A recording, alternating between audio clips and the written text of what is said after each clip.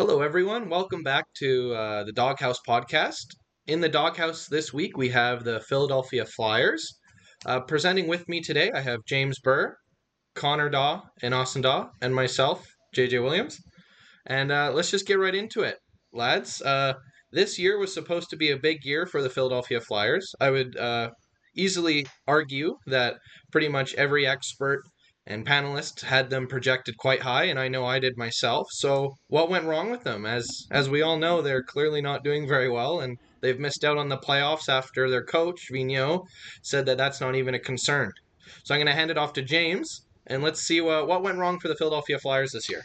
I'm going to touch on the biggest one here to get us going. And, I think the biggest reason that this season went south is simply goaltending. You had Carter Hart come in after, such a blazing hot year last year, comes in as an excellent rookie year. And then this season, ice cold.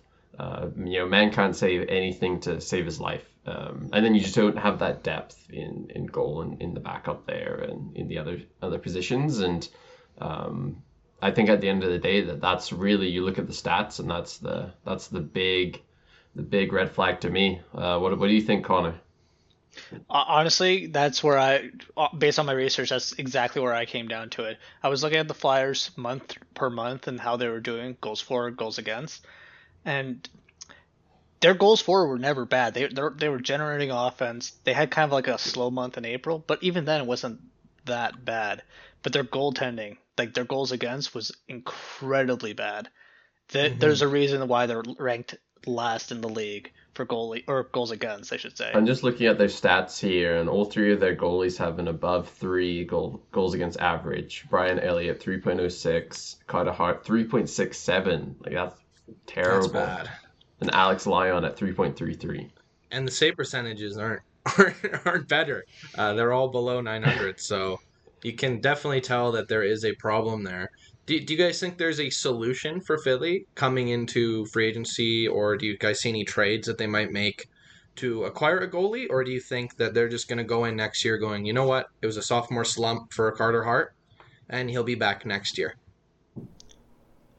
I mean, honestly, it's probably a bit of a sophomore slump, right? We've seen it recently with a lot of major goalies, like Jordan Binnington, Matt Murray, where a goalie will come in, set the league on fire, and then just peter out the next year because shooters all of a sudden have tape. They have ways to study and see how these guys are doing, and they adapt.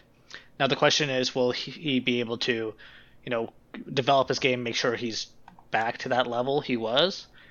Or will he just get completely overwhelmed by the quality of talent in the NHL? That's the big question. Austin, what do you think?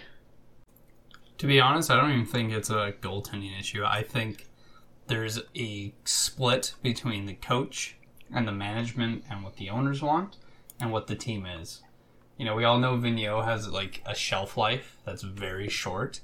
And I think, with everything going on with the weird playoffs they had and COVID, I think they just hit that shelf life even quicker than normal.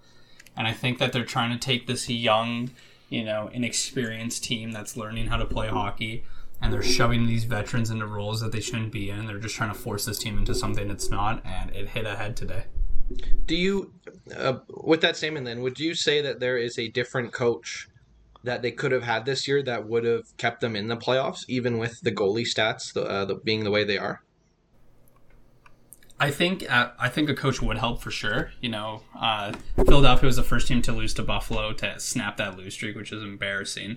And then they're the first team to lose twice to Buffalo before we beat another team, which is also extremely embarrassing. And so I do believe that the goaltending was pretty terrible, but when you watch the team play, a lot of the time you're like, what are they doing in front of their goalie? Why are they just letting guys walk in and get primetime shots? Why are they showing no fight? So I think changing the coach probably wouldn't have helped Carter Hart's sophomore slump. But I think a lot of the weight rests on the shoulders of guys like Hayes, Voracek, Giroux, who didn't really help their goalie out when he was going through these periods and not really playing good defense. See, I would have to argue differently here. In terms of guys like Giroux, Voracek, and as well as guys like Van Riemsdyk and Couturier, they've been pretty good both ends of the ice. They've controlled the play more than they have not. They control the play more than 60% of the time. And even though it's not been great, that I still don't think it's on the coach. Like you mentioned, like Vigneault has like a shelf life, but he had 4 years in Montreal in the 90s, then he had 7 years in Vancouver, and he had 5 years with the Rangers. He's only on his second year here in Philly. I don't think he's reached his shelf life at all. If you watch this team play, he has lost the room. They don't like trying. They're all, they look pissed when they're on the ice. You don't lose to a team that's lost 18 in a row simply because of goaltending. You can throw out any stat of, they control the puck 60% of the time. But when they don't have the puck, they don't care. Like, Couturier is fighting for a Selke, but everyone's trying to fight for the Johnny Gaudreau giveaway award. Like, it's honestly brutal to watch the Philadelphia Flyers sometimes. And I honestly think it comes down to the coach. From what I've been reading from fans, on Twitter and Reddit, kind of a common theme. I haven't watched, a whole ton of Flyers games, but a common theme I've been reading is that they're not showing up ready to play, and they're giving up the first goal a lot of the time.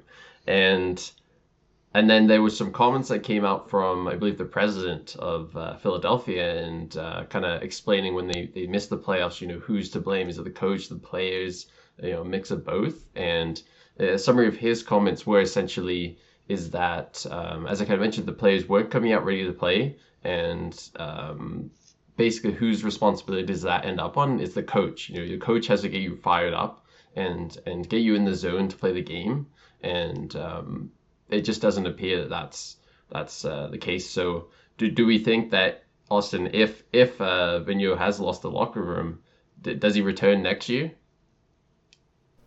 Oh, absolutely. I think Chuck Fletcher thinks he's found his guy. He's going to write it off as a one-off year. I honestly think the issue is not Vigneault solely. Like, Vigneault sucks for sure. But the issue is Chuck Fletcher. Like, I think he's the reason why the Flyers are not doing well. The moment they fired Hextall had this team on a pretty good path, but it was going to take a while to get there. But the moment they brought Chuck Fletcher in, he just immediately just starts trading guys to get these veterans in and trying to make a playoff push. And the issue with that too is he's throwing money at guys who don't want to play for Philadelphia. Like, do you guys remember when they traded for Kevin Hayes from Winnipeg? And Kevin Hayes basically said, I'm not going to play for Philadelphia unless you give me the money I want for as long as I want. And they gave it to him.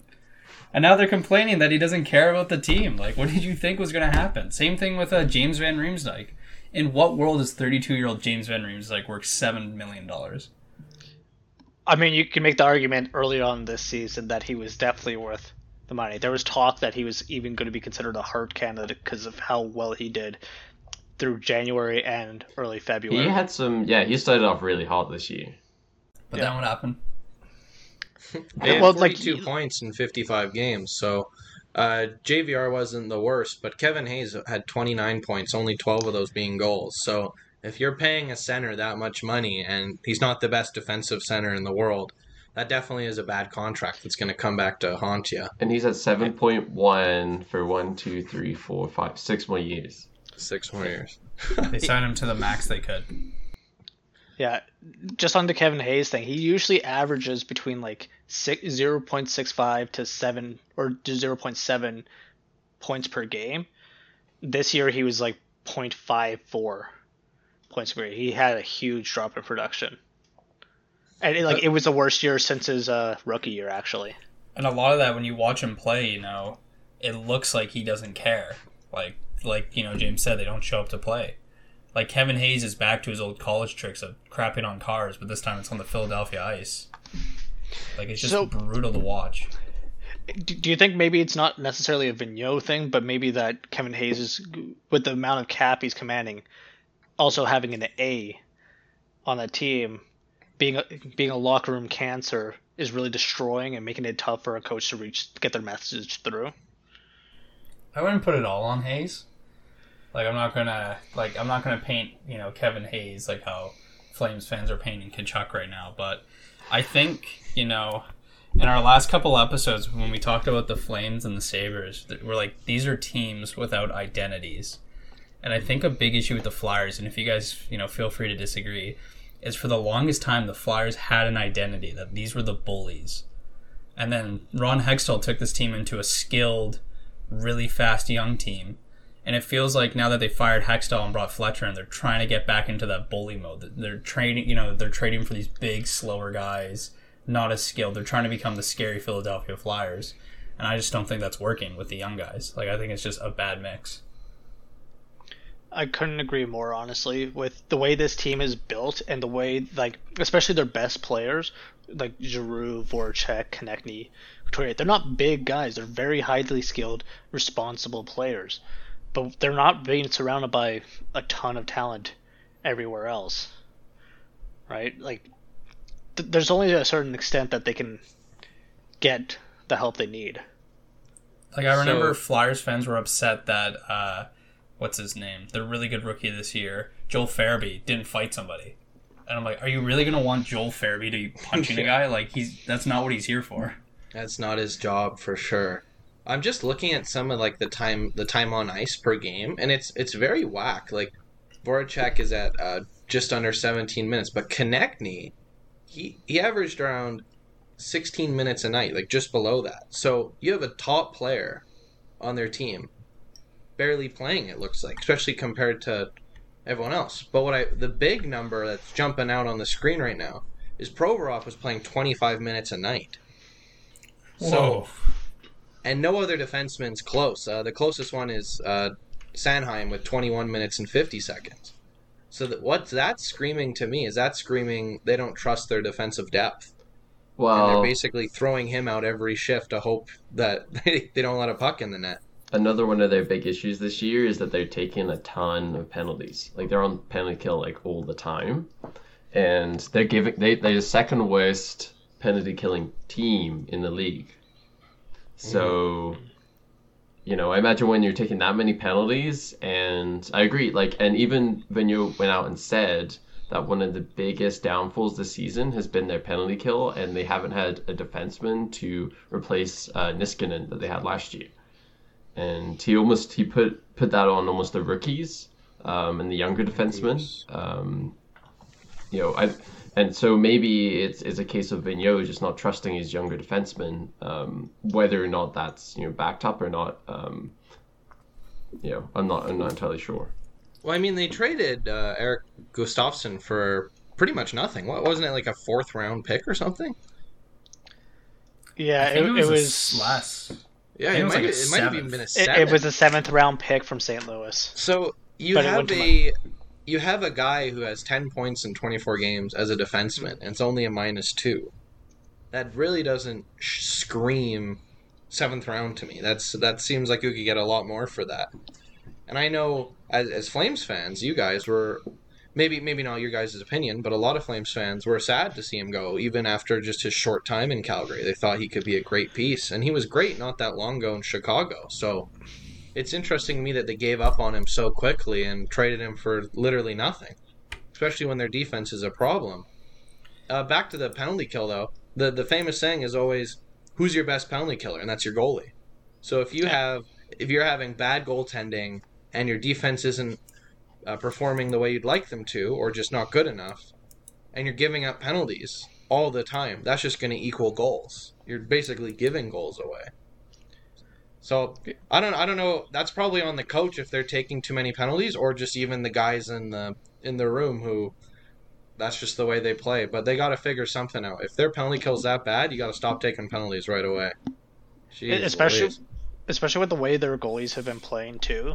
Like Carter Hart and Brian Elliott have been especially bad in comparison to what they were expected to when facing shots that were uncontested, not shots that were blocked, straight shots that they could clearly see.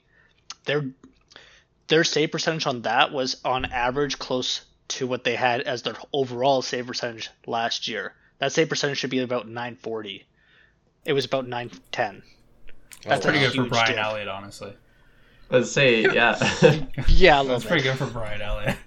You know what, though? Flames fans give him way too much hate. I was actually looking at this the other day, because I was like, all I remember of his time in Calgary was, man, this guy was terrible.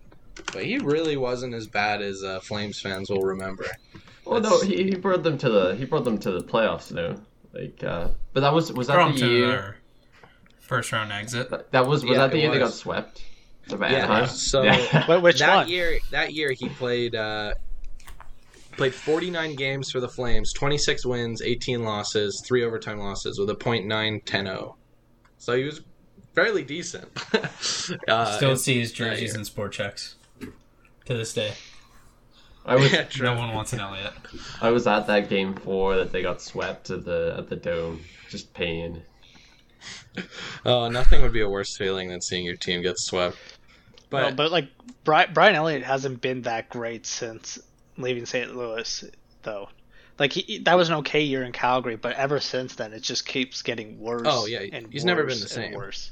Well, Yeah. I mean, his first season with Philadelphia wasn't too bad. Like in 43 games, he had 22 wins, 11 losses. He had a .909 save percentage. Played 43 games, and it's not so bad. They went to the playoffs that year. So That's a good record, but it's definitely worse than his time in St. Louis. That's definitely when he shined. I mean, I'm looking at his St. Louis stats now. Holy cow, he was amazing. Gotta keep in mind though, like Elliott right now is 36. Yeah, Like, so he's obviously getting old. I If you're think expecting Philly him will to be the replace him. guy, No, I think Philly will replace him. I Oh, think yeah. you'll have to look at either free agency or make a trade. I mean, if you're Philly, why not Ranta? I mean, he's going to free agency.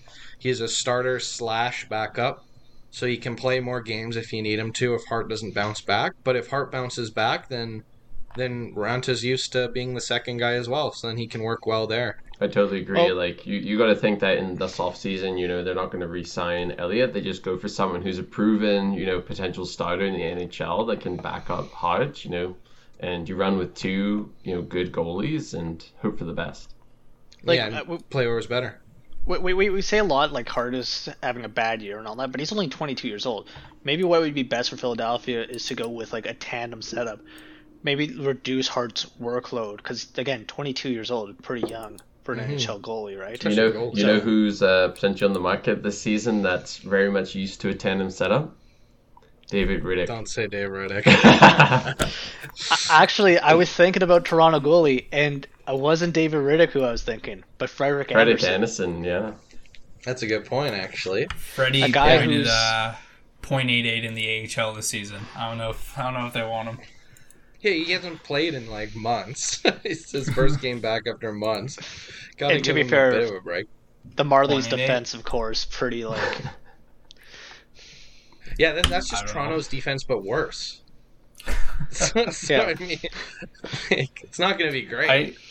The issue with Philadelphia is they have such, force of nature above them from ownership. The whole reason why Hextall was fired, he's a great GM. He did everything right for Philadelphia, but he was solely fired because he didn't want to call Carter Hart up.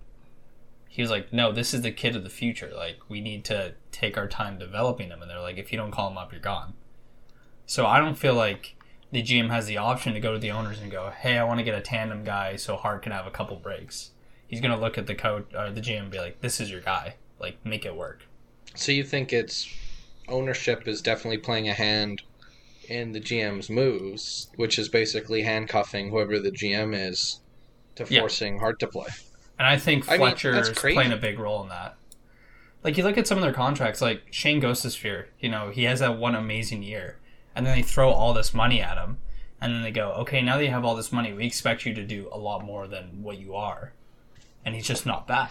Like, like He's James just said, not their that. their penalty kill sucks. If you have Shane Gostisbehere in your penalty kill, of course it's going to suck. Like, of course So- it's garbage. Do you But, think like, the he- owner does that as well with like Nolan Patrick then? Nolan Patrick's a weird one. I think, he's been incredibly unlucky with his injuries. Before he got drafted, he had 4 injuries and he had surgery for a sports hernia. And it's just been, vertigo, concussions, another sports hernia, I believe.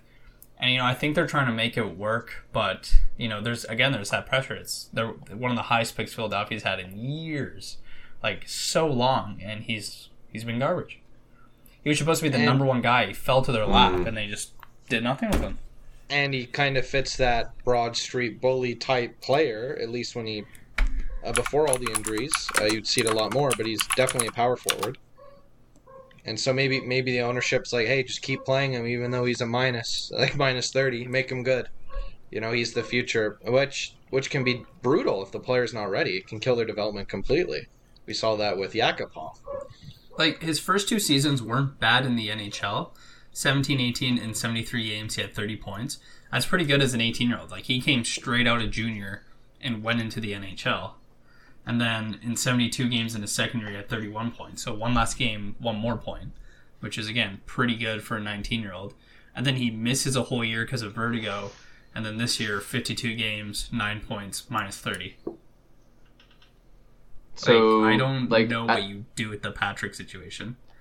At this point, like, say, they re-sign him on another 2-year deal or something, another bridge deal, like, can you send him down to the minors and, almost like restart development? Or at this point, has he played enough that you're committing to keeping him in the CHL?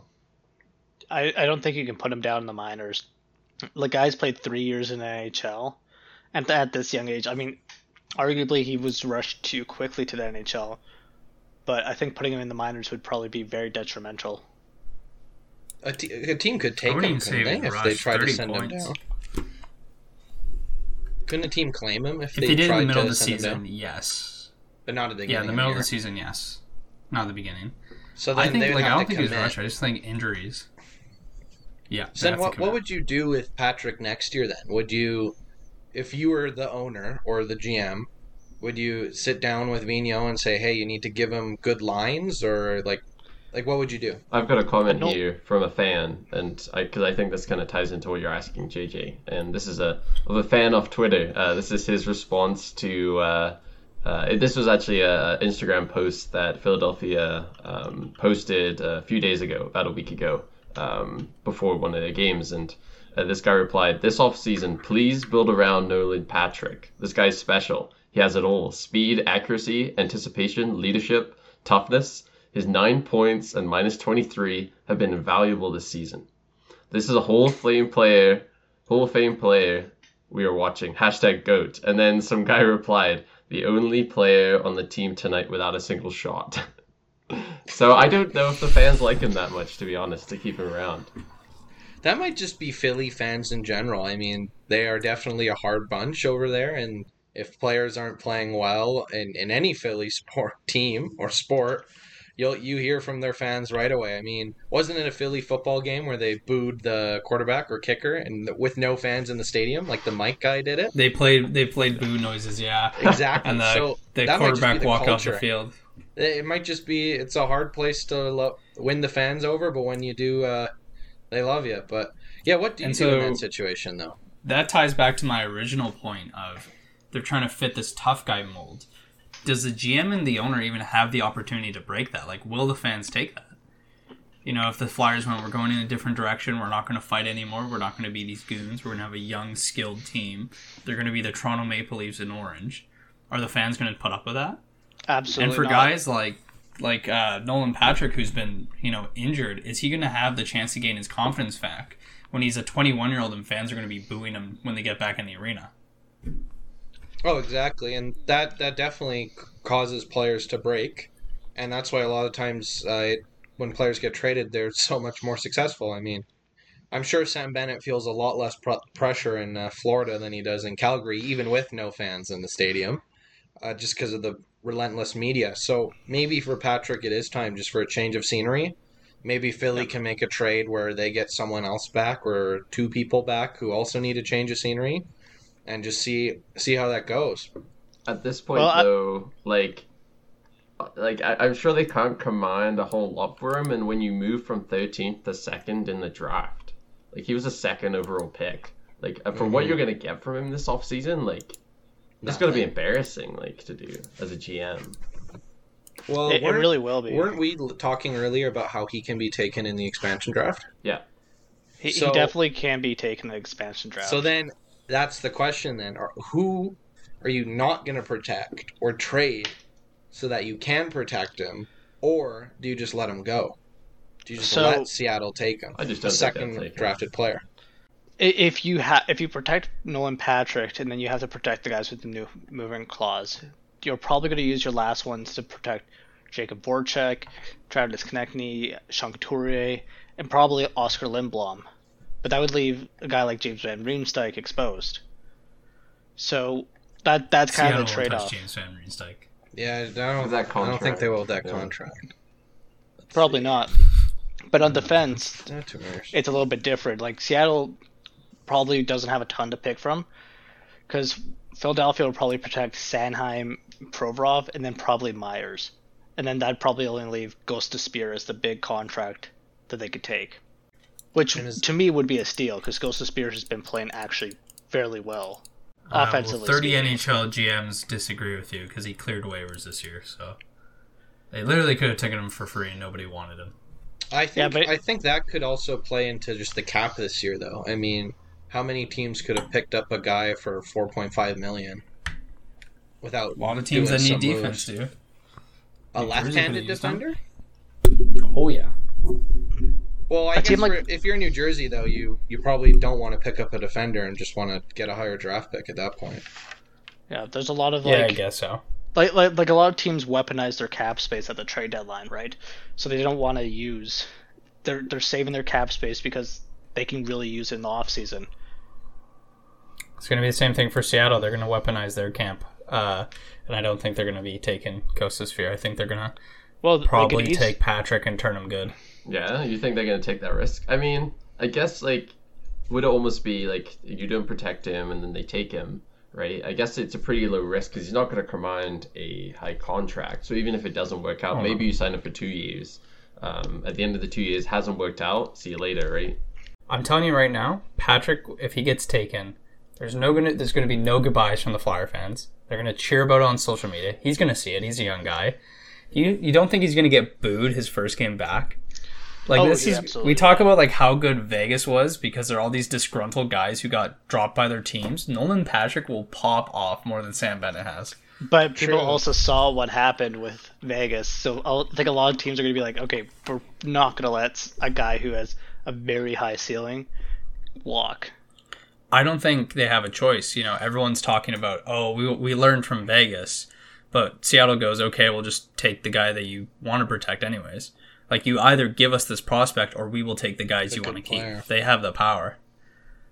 And The issue with speaking of, Kevin Hayes has a no movement clause, so they would have to protect him. Unless he waives it, but there's no way. I don't think he would. I don't think he's gonna. And even if he did, I don't think Seattle is going to want him. I mean, the contract's way too long, way too high, and he's just not producing. Just It'll be going back interesting to see. to that whole point about like expecting the tough guys and the acts and all that, and then Austin messaging the fans were upset that Joel Farabee never fought. Joel Farabee's 6 foot and less than 170 pounds. It doesn't matter. Like, Does I not don't- matter. I don't He should understand. be fighting. Were they playing Pittsburgh? They played Pittsburgh 8 times this year. Never fought him once. Is he a team player? That's absolutely, the he's mindset. a team player, but like, Not in Philadelphia. This is a team that threw wristbands on the night that their owner died. Right? Like, you need to think about the mindset of the city. They do not care if he's, 6 foot and amazing at hockey. And when I'm looking at the Nolan Patrick thing, we talked about the Sam Bennett situation, moving on from him. The Flames didn't want to because he was his highest draft pick, and they tried everything to make it work.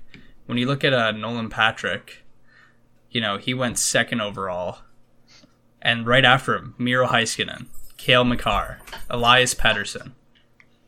Like, if you trade this guy that you drafted 2nd overall ahead of all those talents, is that just poor asset management? How can you justify that to the fan base?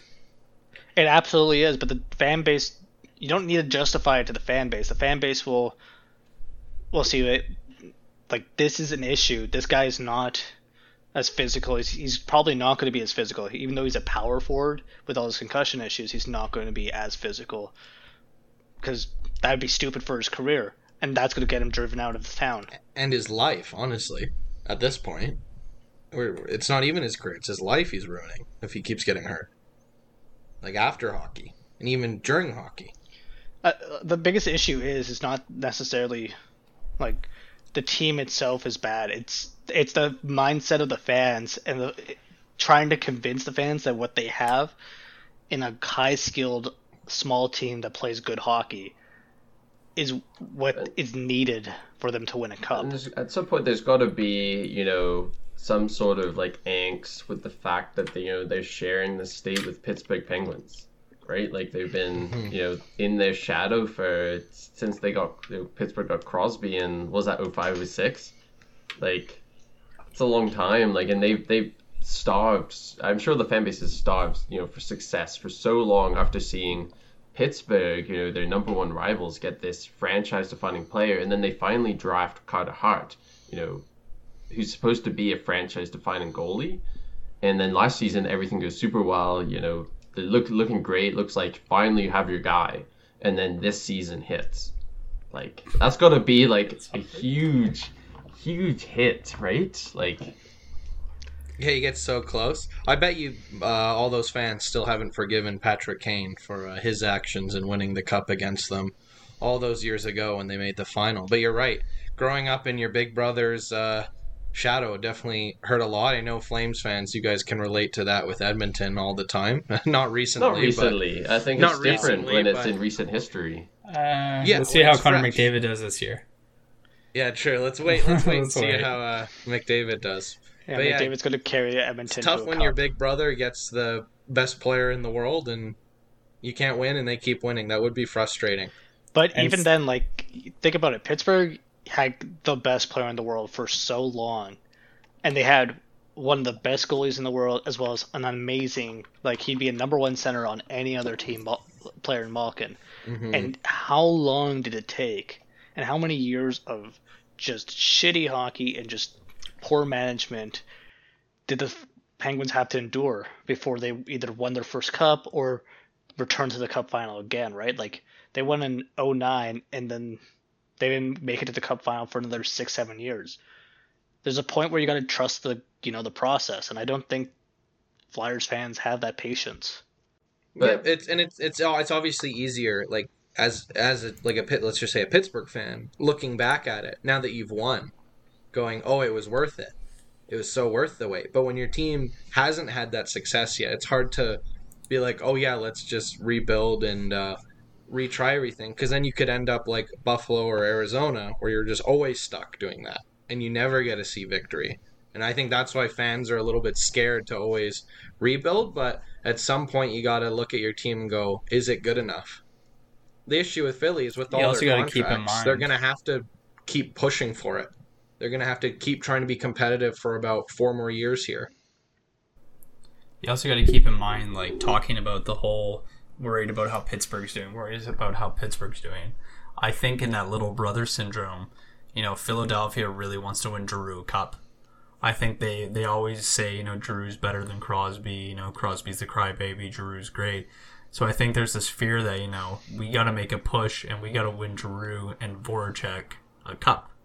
And so I don't think they have and this isn't just like a fan thing. I think this is like throughout the entire organization with scouts and management and ownership, that everyone's like, oh my God, like the window is closing for Giroux. We need to go all in now, even if we're not ready for it. I mean, he's 33. That, the year that Carter Hart had. He has 1 year left. That confidence. Yeah. He'll stay in Philly, but he won't be the same. Speaking about Giroux and even Couturier, they're both UFAs at the end of next year. So it's got to be worrying as a Philly fan going, like, oh my goodness, we have 1 year left, maybe half a year before we have to trade these players out if we're not performing. So it's almost looking like it could be next year or bust for Philly, because even if you keep Couturier, you're going to have to pay him. He's going to get way more than he's making now, because right now he's on a heck of a deal. $4.3 million. That's really good, especially for the way he's playing. So he's going to want more money. And then Giroux might want one last paycheck. We'll have to see, but he is getting older. He's not going to make $8 million. Probably not. But the door is closing. The door is closing here. And the worst part about saying the door's closing is I'm looking at their contracts. They have so many people signed for way longer with so much money who aren't star players. So that's just got to be so demoralizing watching that. But then, do you guys expect them then to make a trade this offseason, or do you think they'll wait, try it out next year, and then make a trade if they're bad. I think their GM came out and said, and basically blamed this season on kind of anomalous COVID year. Especially when they did so well last year with literally the same core. I don't think right now there's a need or especially a want to blow things up. I think there's just some little key pieces like a backup goaltender, maybe another defenseman, maybe a goal scorer, but I don't think from what I read there's any sort of motivation to make any big changes solely based on the core's the same last year, this year, anomalous underperformance. Yeah, I think James is absolutely right here. Like, this team has been performing great, and historically they are like very well performers. And a lot of the core, even this year, had better offensive years, right? Giroux's game was better this year offensively than it was last year. James Van Riemsdyk was better this year as it was last year. Konechny, same, like, Konechny was on par, but even Couturier was higher. I think like the big issues for this team definitely rely on getting a solid defenseman that can like anchor a guy like Gustav Spear, for instance, and then getting a backup goaltender, because Brian Elliott, like, when you don't have goalie confidence on your team doesn't play well. Mm-hmm. Yeah, that must be hard for the superstars on that team too, they're almost a point per game. Just looking at all their plus minuses, most of them, it's only like -2, -5. Like, it's pretty close to even hockey, 5-on-5. And yet their goals against is crazy. So maybe that is like the big problem they had this year was confidence when goalies were just letting everything in. I mean, looking at this team, I still, just on paper, still think this is a good team. Looking at them, they are missing pieces, absolutely. I think they need a right-handed defenseman, a top one, to help play up there and log more minutes. But this could still be a good team. This could be a team next year we're talking about going, oh, haha, I cannot believe we were talking about they're in trouble. Or they could be, at this time next year, right back where we are now. Well, actually, just thinking about it, they are going to be in a bit of trouble, and I actually do think there's going to be at least one or two moves. I think Philadelphia actually might push to get Kevin Hayes taken by Seattle, simply for the fact that, one, like, if you don't think you can get value for Nolan Patrick, you're probably going to try and keep him for a year or two, even if it's on a bridge deal. But Travis Saham is he's a RFA at the end of the year. He's already making $3.25 million, and he is their best defenseman. I think they're going to make some moves. I think they're going to, like James said, their owner came out, or not owner, their GM was talking about how bad the young guys have played. How disgruntled he is, and Vigneault likes his older guys too. I think, you look at a lot of the rosters really young, Konechny, Lindblom, Avoy Kubel, Farabee, Provorov, York. Like, this is a young team besides the big heavy contracts. So I think they are going to make some moves. Maybe some minor ones, but I could see one blockbuster trade coming out of this. Just you would say one blockbuster potentially, but then almost a bit of a retool with defense and depth. One big trade, one sign a free agent who's like kind of middling, a $3 to $4 million guy, and then pray to God Hart bounces back. Pray to God this team can find their groove. So then here's their other problem: is where is that cap going to come from? Right now they have pretty much zero. The biggest contract ending this year is Travis Sanheim making $3.25. Brian Elliott's done, so that's $1.5 free, but you're also going to have to re-sign Carter Hart, which won't be too much. They actually do get some money back. They get $2.5 actually from buyouts, so never mind. They are free of their buyout penalties, so they do have some more money to play around with. I think Hart might get some money, though. I think he's, even as bad as the year was, I think he's going to get a bit of chunk of change. So you don't think Philly will go, look, we don't know what you are yet. Let's sign you to a 2 or 3 year deal, pretty average, like $4 or $5 million, or 4.5. I think. Even. Well, I think that's what he's gonna get. But that's a decent amount of money, right? $4 to $5 million for young goalies. It's a pretty penny. Yeah, true. Yeah. I'm just so used to all these 10 million goalies going every year now that 4.5 seems like chump change, even for a great goalie. The issue with this team is the cap is so tied up, right? Like you said, there's so little cap space, and they have to pay guys this offseason. Is Giroux, Voracek, Couturier, Konechny, Provorov, is that a Stanley Cup winning core? Maybe. I don't think so. Yeah, maybe like Giroux and Voracek maybe 3 years ago, maybe. But yeah, no, I Them don't 4 or think so 3 anymore. years ago, and Konechny now, if everyone was at the same age, yes, but where they are right now in their careers, I don't think so. I don't think this is anywhere close to a cup contending core. See, I think the issue is they have to get rid of Hayes for cap, for everything. The problem is who's going to take him? What are you going to have to give up for them to take him? And he has a no movement clause. So which teams are you even allowed to trade him to? I know Arizona had that problem with OEL where he said, I'm only going to Vancouver or Boston. So it's pretty much impossible to trade him. So I know Connor was talking a bit about them trying to trade or let Seattle take him. So Connor, what would you think that Philly would give up for them to take him? And what do you think Seattle would want? Because there would still be 5 years left on that contract after. So even if Seattle takes him, they have him for 5 years. That would depend on Seattle's scouting, but I highly believe it'd be probably a first-round pick if it was going to be just solely based on pick compensation, or a top prospect. So a guy like Cam York or Nolan Patrick, as well as like at least maybe a second or third round pick on top of that. And then of course, following history, Kevin Hayes would go to Seattle, make the Stanley Cup final, and be one of the best players ever. Yeah, and that, to me, that's what makes the most sense. But just going a little bit back to like that cap situation for Seattle, or I guess Philly, they have less than $10.5 million.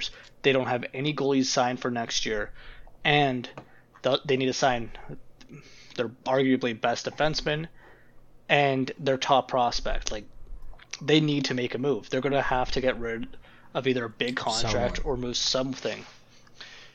All right, Connor, let me ask you a question then. So you say it makes the most sense logically for both teams, why Kevin Hayes should move, how it should help. What is your sales pitch to super blue blood Boston Kevin Hayes? So Boston, his last name might as well be Massachusetts. What is your sale pitch that you go, hey, you want to go to Seattle? Waive your no movement clause. Leave where you are with your friends. Go play for Seattle. How are you going to pitch that to him? Clearly, when you signed here, you really didn't want to be here, and you clearly don't see the value in this team. We'll give you the chance to go chase a cup there. Hey, Bill Gates just divorced. He has an ex-wife there. Now you are thinking, JJ. And he'd be gone. Tell him there's... You know what? I mean, I guess the only... it was Kevin Hayes who pooped on the car, right? Yeah, Back that in was college. the joke I made earlier. Yeah, so they should trade him to San Francisco. I mean, what's the closest to San Jose? They should trade him to the Sharks. Apparently he did it again after getting drafted, so I think you just need to keep him away from cars. Oh, gosh. But I think the And only pooing team on the Kevin street. Hayes would even go to would be Boston. Boston or Florida. I Boston can't see him ain't going taking that anywhere contract. else. Aren't him and Johnny Gaudreau really good buddies? Yeah, because they're all, Boston? Yeah. Even though I know, like, where Johnny Gaudreau is from is, like, New Jersey, Philly area. Right. So I can But see he him lives try in to, that like, culture. make the pitch. Yeah. So I can see him make the pitch to Gaudreau, be like, hey, come to Philly. We got a good group here. But, like, again, where's the money coming from? You know what? What? You don't trade him, you play him with Goudreau. You get Goudreau in, because the rumors have been there forever, so I'm just going to address them, that they want Goudreau. Wow. So you go, you know what? You're playing with your friend, you're going to be happy now, we're going to change that frown, put it upside down, and now you're going to be good, hopefully. But If you can't get rid of him, might as well try to help him. what would it cost for Philadelphia to get a guy like Johnny Gaudreau? Especially, like, Gaudreau, I think we can all agree, even though he's not, like, a point per game kind of player, hasn't been for a little bit, he's been playing some stellar hockey. So what would it take to get him out? You're That's a not good asking point. the right cost question, Connor. What would it cost for the four of us to get to Philadelphia when that trade happens, when Philadelphia sells the farm to get a 5'8" forward?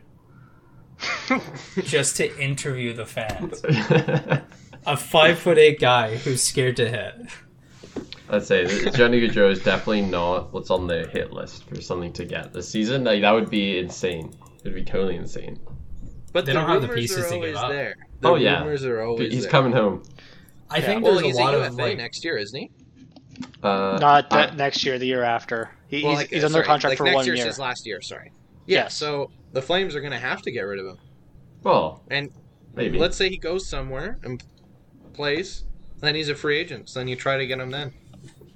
I agree with JJ. Like sometimes, when there's smoke, there's fire. Some NHL rumors, if you hear it over and over again, it's like, okay, there's actually probably something there. Especially with like how small the NHL community is. There's way too many insiders. But like, what are you going to give up for Johnny Gaudreau, and is it worth it? Because you're going to have to clear cap. We were just you were talking earlier about when the owner wants something, it happens. So what if that's why we keep hearing these rumors is because the owners want him, which is so weird because we were talking earlier about big physical guys, and that's like what Philly used to be, but they don't know what they are anymore. Maybe the owners don't know what they want the team to be. And I think what Philly wants more than anything is a guy who actually just wants to play for Philadelphia. I think that's bigger than a big which is sad. tough guy. I mean, it has a great culture. I'm amazed that they haven't found Winning history like too. I think Philly it's just almost. people are scared of the fans, right? Why do you want to go to this team to be screamed at? Well, I think the big thing too is like with Philadelphia, if they were to make a trade for like a significant piece, like Johnny Gaudreau, a guy who'd want to play for their organization, they would need to shell out a ton of money, like they'd have to move a ton of money to get him. And if they were to move it to Calgary, Calgary would want like tons of picks or tons of prospects to fill that void, because none of the big contracts that Philadelphia has, they would move. You don't Johnny think Gaudreau. You don't think the Flames would want Konechny? I mean, yeah, but Konechny $5.5 million.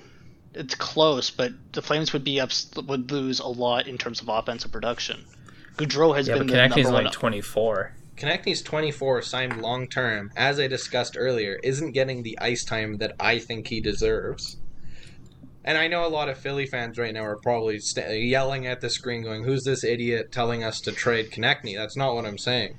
I'm just saying you don't think the Flames would be interested in getting Konechny back? I feel like the Flames would, for sure. But I'm not sure if the Flames pulled the trigger at just that. Right? Like, Gaudreau's been a Flames player for forever.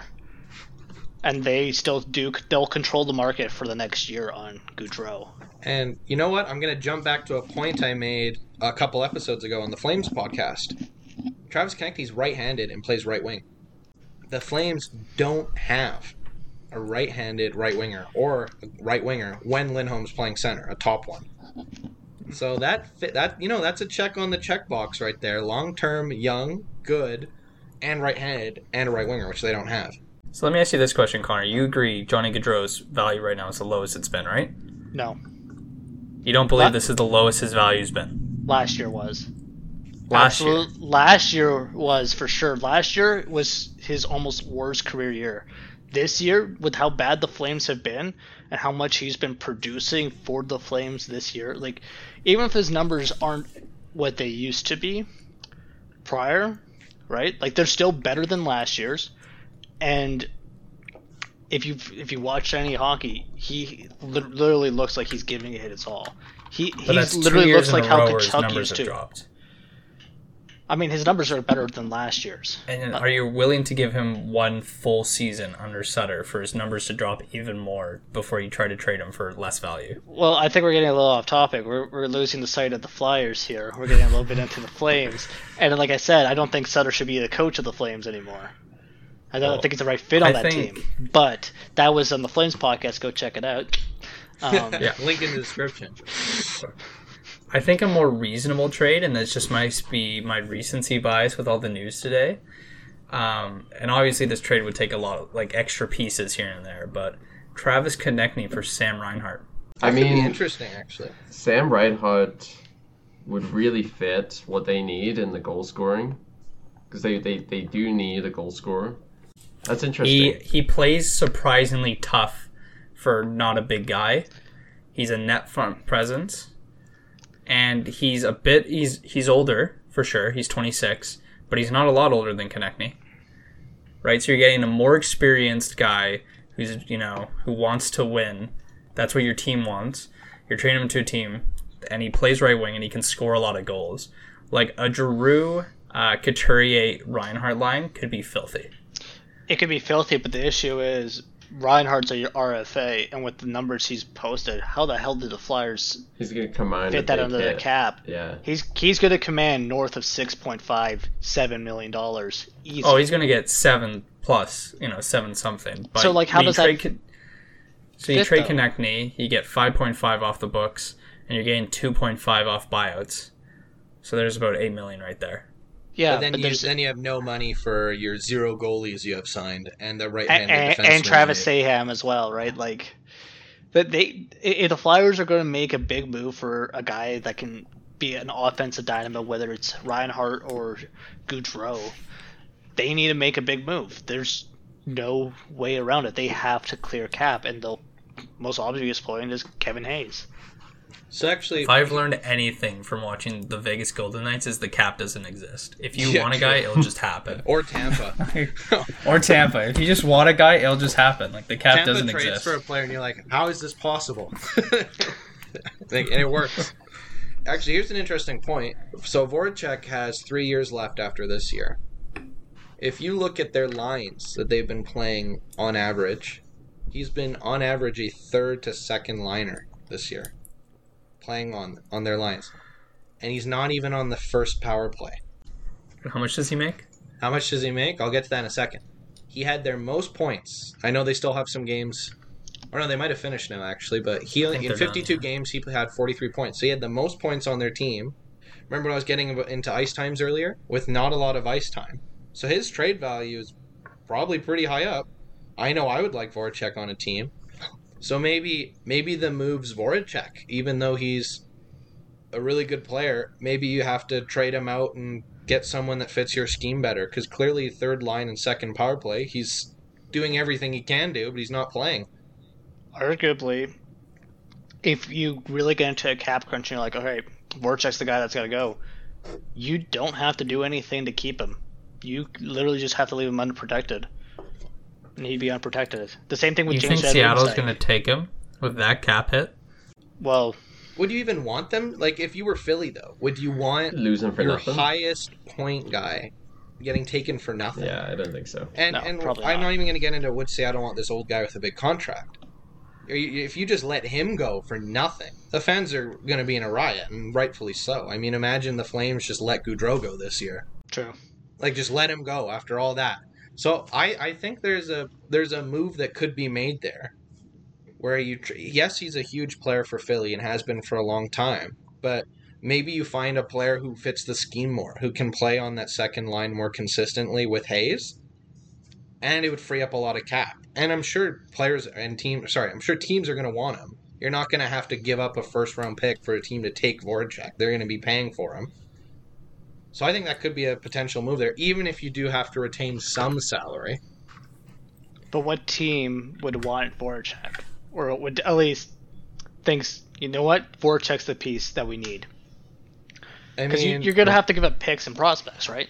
And, okay, so yeah. I got a question to pose to you guys. So we're talking a lot about how this core, they're getting paid a lot. They a lot of their cap is pretty heavily weighted towards some of the aging guys. So what is their prospect pool looking like to replace these guys? Is it pretty shallow? Is it pretty deep? Like, do they have some prospects they can, say they trade away one of their $7 million contracts? Do they have anyone they can bring in for, $900,000 entry level 3-year deal to at least pick up a little bit of the slack, or not really? They are the perennial, great team of drafting a guy and you go, damn, what a great draft pick where they picked him, and then they just knew nothing with him. Like, they have a lot of really good guys that were highly touted when they took him. Morgan Frost comes to mind.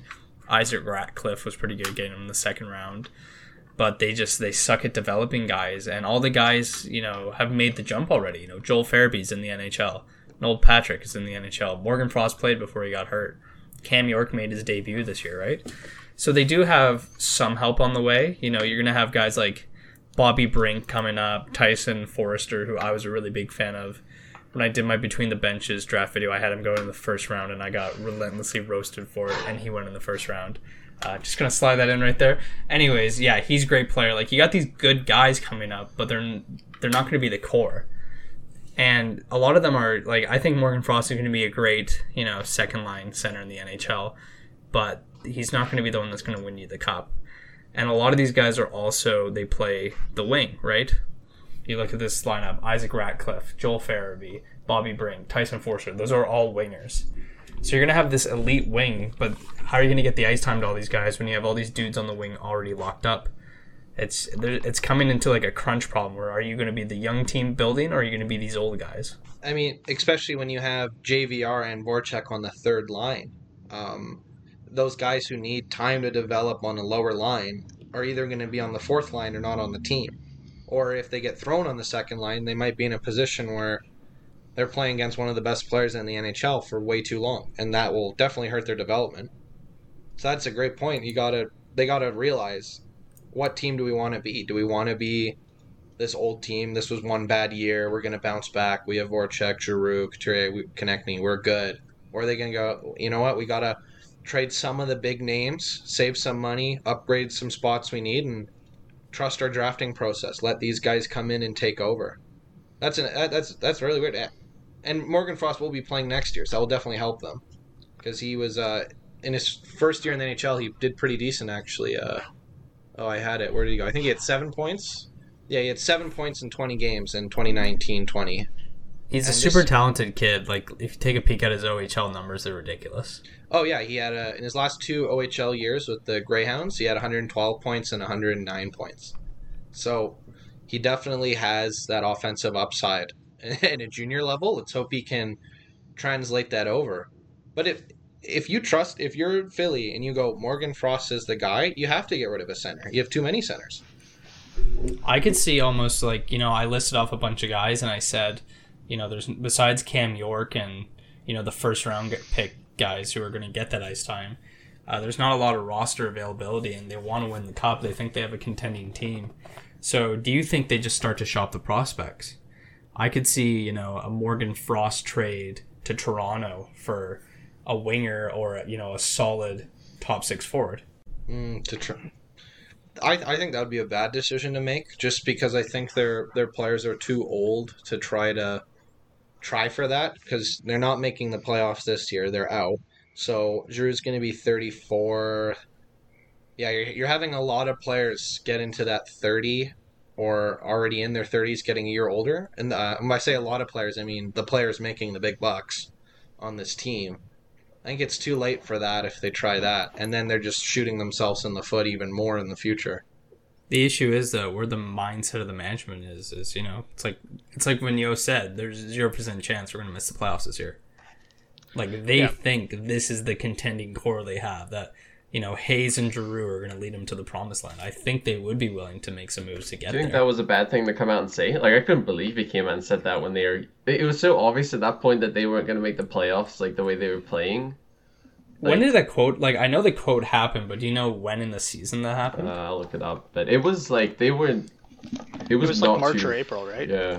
I almost feel like it was Vigneault trying to calm down his team. Like, oh, guys, we got this. Like, we got some issues to figure out, but we're going to figure it out, and we're going to be there.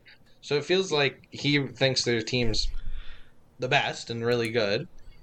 But I feel like by doing that, you've almost like handcuffed the players where they now have to play good, otherwise you're going to look like an idiot. And they might have already been like, we're not making it. We have bigger problems. I feel like if he was trying to calm down this team, it would have been like, this is our team. This is a good team. I know they can do this. That would be a calming statement. Is that but the way wrong he did, message to he send? just lit a fire under their ass and be like, hey, sink or swim. Come on. And it looks like I don't think that's a light of fire, If my team's losing and my coach comes out and he's like, it's fine, we're going to make the playoffs. There's no chance we're not going to.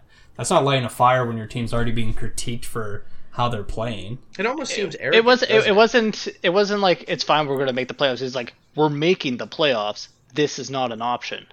It's get your shit together and get your job done. That's what it was. I mean, Well, it clearly didn't work because they lost to the Sabres That's what after I mean. an 18-game losing streak. I mean, So we have Vigneault been lost the room. we have been crapping on this team a lot and going, "Oh, this player's overpaid. This player's overpaid," etc. But how many of us didn't have Philly making the playoffs in our predictions this year? Did any of you guys? No, I had him in the top 2. I don't know if I would personally. I don't know if I would go ahead and say a lot of them are overpaid. You know, maybe 1 or 2 of them, but like, it's not like they're good players. And I had quite a few Philly players in fantasy this year, and they did well for me. So Yeah, I mean, maybe Well I enough was to finish over sixth. highlighting the JVR and Kevin Hayes, but my point is, we all thought they were going to be good. They weren't. Their goaltending was terrible. Do we still think this is a team that, let's say they make a move for a backup goalie, get 1 or 2 pieces in, like a right-handed defenseman or whatever, starting next year before the season, would you guys then rank them as a playoff team again before the season starts? Or are you guys going to have a lot Probably more not. caution? Probably not because Absolutely. of recency bias. I'm absolutely ranking them with like the way Claude Giroux has continued to play. He's 33. He said he's going to be 34. If you just look at how he's played, the man is consistent as hell. Even his bad year is like barely bad, considering how he normally does. This is a man who, and along with Voracek and guys like Couturier and Konechny, will definitely have something to prove if they're still around. This team will definitely have a chip on their shoulder and be like, hey, we're a lot better. And I think, given that Carter Hart has an MCL sprain, they would probably shell out for a good quality goalie that can, like, I know, like, the whole thing we talked about earlier about Carter Hart, this is the guy, but there might be now a little bit of things like, we pushed this guy a little bit too far. He got hurt. We don't want to fuck up our future goalie, our franchise goalie. Get a guy who can at least take some load and be decent, like Antti Ranta, like JJ was saying earlier. Yeah, and like just having that other goalie there, like no matter how good the goalie is, if they're the guy, whatever, it helps. Even look at Carey Price when Jake Allen was playing unbelievably well at the start of the year. He hadn't lost a game like the start. I think he was 4-0. Could be wrong on those numbers, but even then, they were still playing Price most of the time. Even when he had a bad game, they were giving him a chance on the next one because he was still the guy. But what having Allen gave them was that opportunity to rest Price when they needed to, or if there was a big game and Price was completely not playing well, play someone else in and maybe get those points. And at the end of the day, all that matters is the points you get at the end of the night in the standings. That's all that matters. Yeah, I mean, like, think about, like, a team like Toronto for forever. They've had the goalie, and then their backup has just been so incredibly garbage. And if you've seen any Toronto games where they had, like, Michael Hutchinson in net, it is brutal. The team doesn't play well because they don't have the confidence behind them. Their backbone is missing in those games, and they play like it. Having that goalie would definitely make the difference. As well, to add, that right-handed defenseman, if they got a solid right-handed defenseman, not a flashy one, just a solid defensive defenseman, that does wonders to a team, right? Like, look at how well Tanev saved. Is he on a 1 year? How long did he sign Hamonic. with? 1 year. 1 Hamonic, year?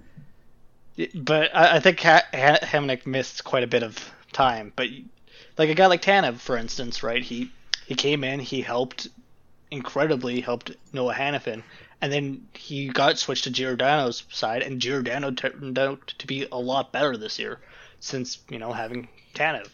A good right-handed defenseman does a lot for a team. So actually, on goaltending, your kind of point there when teams just aren't playing well when the goalie's not playing well. Tampa Bay. Look at Tampa Bay this year. When Vasilevsky was in, they were incredible.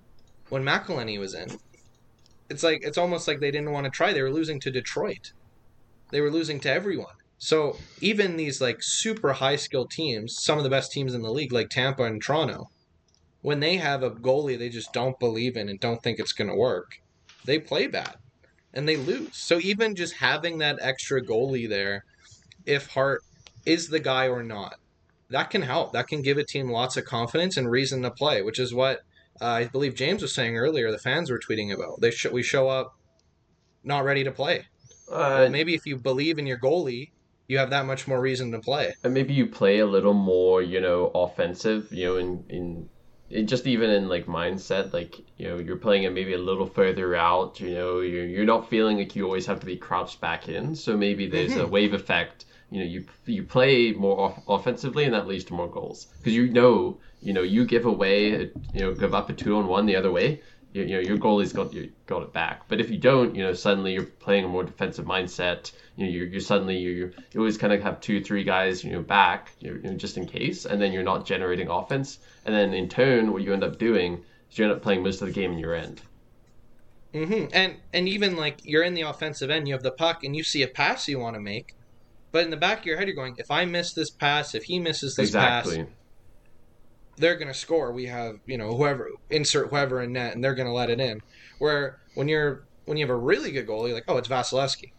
And even though goalies let in breakaways all the time, you're not even thinking about that. Where when you're like, oh crap, this will change the game, you're going to play with, your grip a little too hard on the stick or whatever.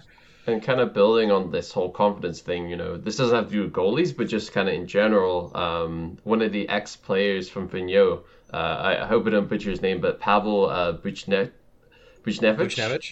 right? He came out and said in the off-season that essentially Vigneault killed his confidence because he was always worried in the back of his mind if he makes a mistake, he's going to get demoted in ice time to the third, fourth line, right? And when that was in the back of his mind, suddenly you're not playing, your best because you always have something in the back of your mind. So maybe that's playing, with heart, and maybe even Vigneault, right? Maybe he's just not had the locker room, and maybe the goalie just doesn't have the confidence of the team. Like, and it's just all like piling up this year. And I mean, Buchnevich has been pretty good since Vigneault's been gone. So that could say a lot about the coaching there. I mean, we see it all the time. You could be a great coach, doesn't mean you fit well with a team. We see that all the time. I mean, look at Daryl Sutter with the Flames right now. He's been a good coach for pretty much his entire career, but it's just not working. So we see that all the time. So what I'm getting from like all of our answers on everything is it seems like most of us are on the side of it was a COVID year or it was a bad year. Don't do anything too crazy and see how next year goes. Is that fair to say? I think so. I think the one concerning thing to me is you look at since 2011 and they've on and off made the playoffs, missed the playoffs, for the last like 9 years. So you got to look at that and think you got to be a little bit concerned with the core when you see stats like that, right? When they just can't be consistent. But like you look, it's so difficult with this year. And I think that's like where the anger's from. Exactly, and it's so difficult this year with you're only playing, the teams in your division. And we keep saying this every episode, it's so difficult to tell what team is good, what team is not good. Because they could go ahead and go back to regular, season playing next year, and suddenly you're playing different opponents, and then you're knocking them out the park. So I think it's just a common theme. You're going to see very little blowing up of teams, It's too easy for GMs and presidents of hockey operations to blame it on COVID. I mean, a lot of guys also aren't seeing their families. You're home all the time. Yeah, playing back-to-backs too. Like, it was a crappy season for everybody. And, a lot of these older guys on the Flyers, I know, just started families, right? So that can be a huge factor, especially when you got a bit of a hard-ass coach like Vigneault. I mean, that's true. Like, think about Zdeno Chara, when he signed in the offseason. He wanted to sign in a place that was a drivable distance to his family in the same division, right? Like, it does definitely take a toll on a player, right? It weighs a huge amount. So here's another question for you guys then. How much do you guys think their division that Philly's in affected where they are? Because they are in the division of death. There definitely are the haves and the have-nots of this division. But Philly is third last with a positive record in regulation. So I want to hand that off to you guys and go, would they have made it in another division? I don't know. They're the first team to lose 2 games to Buffalo after an 18-game losing streak, right? Like, I understand this was a tough division. I watched my team only win 15 games this year. But you got to win those give-me's against teams like Buffalo and New Jersey. So I don't know if I have the great confidence to say, like, oh, if they're in the North Division, they would have had a Connor McDavid year. Or if they're in, the West, they would have killed San Jose. Because I honestly don't think they how they're playing this year, I don't think they would have. Maybe they might have done better. It's so hard to say. But I just think there's a deeper core issue with this team. Well, speaking of that, I think there's a big issue, though, that the Philadelphia Flyers ran into, especially in March. And this is kind of where, like, their goaltending really failed. Like, yeah, but they helped Buffalo snap their streak. But, like, during that time in March, they had 17 games, and they could only string back-to-back wins once during that entire time. But they struck back-to-back losses 3 times, and that included a 4-game losing streak. Like, this team really struggled in March, and I think a lot of it did come, like, there was a lot of faulting in goaltending, but there could be other issues as well. Like, they had a 4.41 goals against. And they did get hit with COVID in the locker room for a little bit. Like that, I also read up on that. A lot of the fans think that the team just wasn't the same, after they hit COVID. And it sounds a lot like, what happened to Buffalo, but nowhere near to the extent that happened to Buffalo. But they seem to have been, like, they started out the year pretty good this year. And then all of a sudden, at one point, they were winning. They won 11 games in their last 33, like, towards the end of the season.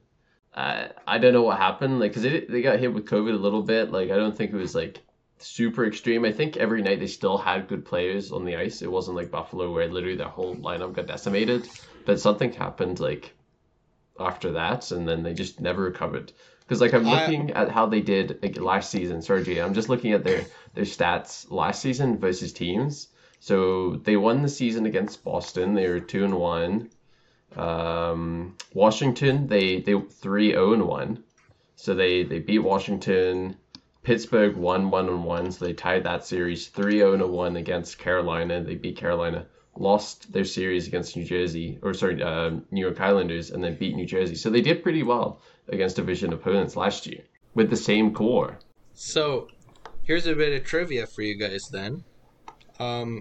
Where did Philly end up in the league for goals against this year? Last, like not percentage, just most goals allowed. They allowed goals allowed or like goals per game. Goals allowed. So in total. Last. In this season? This season, yeah, just this season. They scored one less goal than the Boston Bruins with 163. Let's hear the guesses. They're gonna be like. What, the 27th? They're going to be let down. 27th? Austin? I'm going to go nuts. 16. This team let in the most goals in the NHL this year. Yeah. They let in more than Buffalo. They let in more than Detroit, more than Ottawa. Yeah. More than... I think that's screaming goaltending. Like, I don't know what else that screams. Because, as I just said, they scored one less than the Bruins, so they can score. But every shot it seems they face, it goes in. So I feel like that would just kill your confidence, especially when you're losing to Buffalo on that losing streak. I mean, how many shots did the Sabres have? Was it like 40 when they won? We beat them 6-1 in our first game. And what were the shots? Like, were they fairly even, or? I don't remember. I know that for like a lot of it, we controlled the play, and then the Flyers were like, guys, what are we doing? And they changed goalies, and once they got Elliott in, there was a lot more confidence. But yeah, I think we outshot them pretty well. I can get the number in just a second. But even so, you let in 6 goals. Even if the Sabres outshot them, you let in 6 goals to a team on an 18-game losing streak. That's pretty embarrassing. And I would have no confidence in my goaltending if that was the case. And that was the case all year. They let in the most goals. And it would be hard to go and play when every play it's going in your net, no matter how well you play. And especially for these players in 5-on-5 hockey, or like a -2 and a -3, they must be screaming to themselves, "What do I do?" Can you guys, another piece of trivia? Can you guys guess how many games in the month of March where everything started to fall apart? Because for some context, Philadelphia at the end of February was 11-4-3. So very positive, very strong in the standings. Where they ended up at the end of March 17-14-4. Can you guess how many games in 17 games played in March where they had more than four goals or more against? Against? And how many games did they play in total? They played 17 games in total. 17. How many games did they have 4 goals One. against or more? 12. Or more. 16. 12. 12. Austin? I'm going to go right in the middle, 14. So James would be the closest, but they had 10 games. 10 of 17 games, they allowed 4 or more goals. They had a 9-0 loss to the Rangers. I remember that. I remember seeing the highlights of that game. Right? And then a week or 3 days later, they lose 6-1 to the Islanders, boys. And then Confidence aside, you're not going to win many NHL games where the other team scores 4 against your goalie or more. And I'll tell you one stat here that tells you how important having a good defensive core and a better goalie has. The number 1 penalty taking team in the league is the Tampa Bay Lightning. So they're not struggling They at don't all. care, yeah. They do not care because they have Vasilevsky in it, and it doesn't matter. It actually makes it fair, skill-wise, when they have a penalty and one less guy on the ice against most teams. Yeah, that shows you. Again, your best penalty killer is your goalie. Yeah. If Vasilevsky's out there playing out of his mind, Patrick Maroon's not going to be afraid to throw a hit at the end of the play. He's not going to be afraid to play his game. Where when you're scared to take a penalty, pass, shoot, anything, you're going to play worse.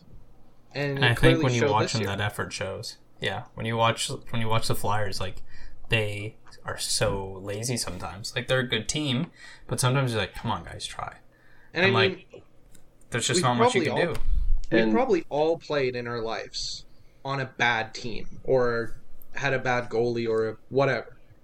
So we all know the feeling when it's just not working and you're like, oh, we have to go out there again and get killed by this team again.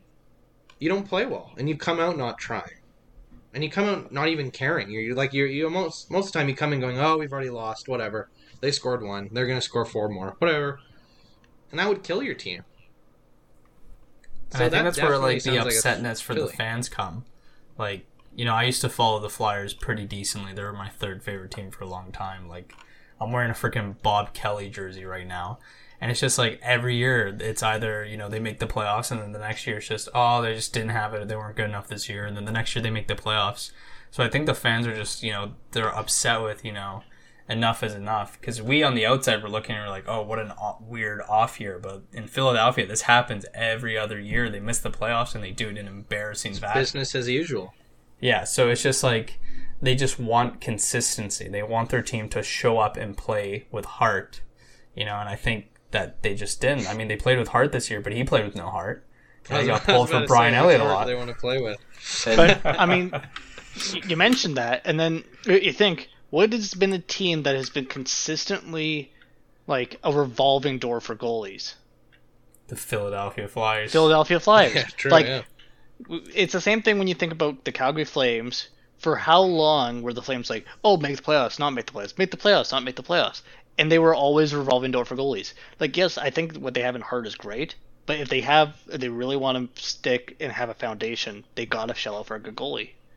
And that's to the issue. support. You're a 21-year-old goalie, and you have this whole city going like, hey, you're the greatest thing since we had Hextall score a goal. So, like, no pressure, kid.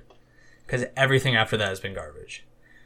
Like, the last good goalie Philly had was they had Brizgalov for a bit. He was, like, hot, and then they gave him a lot of money, and they bought him out.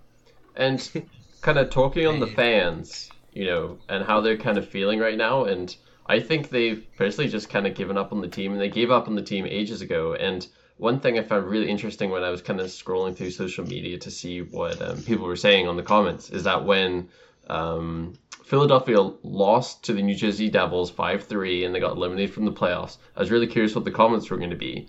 And they were all comments talking about their football draft and how they drafted Devonta Smith. Like, literally every single comment, Devonta, though, is the most liked comment. We got Devonta. At least the Birds got Smith. Lol. Go Birds. Like, they don't care at all about this team. All they care about is their football team. And they just To build completely off of give that, up. James, after, you know, because I watched every single game of the Sabres losing streak except one. And so when we finally snapped it against the Flyers, I went to the Flyers subreddit. And, we're talking about how this Flyers team is nothing but, they just quit. They quit trying. The fans were giving up on this team. They're like, it's over. This team's garbage. And at that point, they were like something, like 18-8-2 or something. Like, they had a chance of making the playoffs still. I think they were still in the playoff spot at that point. And I'm like, are you guys really going to give up on these guys so quickly? Like, they were completely checked out. Maybe it's business as usual, Austin. They know they're not making it next year. They go, okay, whatever, we're going to make it next year. This is what we do. So I mean, after watching that game, it immediately clicked. I was like, this isn't a playoff team. This is not a playoff team. Yeah. It's weird looking at this team because they should be good. Goaltending clearly failed them. They're not doing well. And earlier we were all going, oh, they need to make like a retool or changes, but maybe it's just the goal. I'm leaning more it's the goaltending's fault. But back speaking of goaltending, and let's say they get Ranta. Just the amount of games where Ranta would win a game where another backup wouldn't have for the Coyotes. It kept them close. And in a division of death like this, or even if it goes back to normal, and it's always super close, every game matters. So having a solid backup who can win a couple games here and there for you and get those extra points could be critical for them. I mean, they were only 12 points out this year. And when we're talking about the team that let in the most goals in the NHL, only being 12 points out of a playoff spot. That's crazy.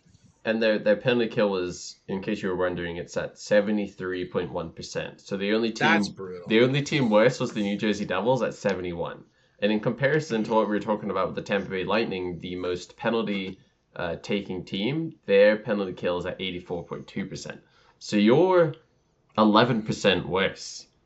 It's pretty bad. Yeah, so it's worth a lot. So yeah, no, absolutely. 73% That's a good brutal. point. Yeah. They're going to have to fix goaltending or retool the defense and hope. But I definitely am leaning more towards goaltending. Get another guy for Hart. And I do want to bring up one more thing about the Flyers fans, because, as much as they're pretty checked out, we know, they love their birds now with Devonta.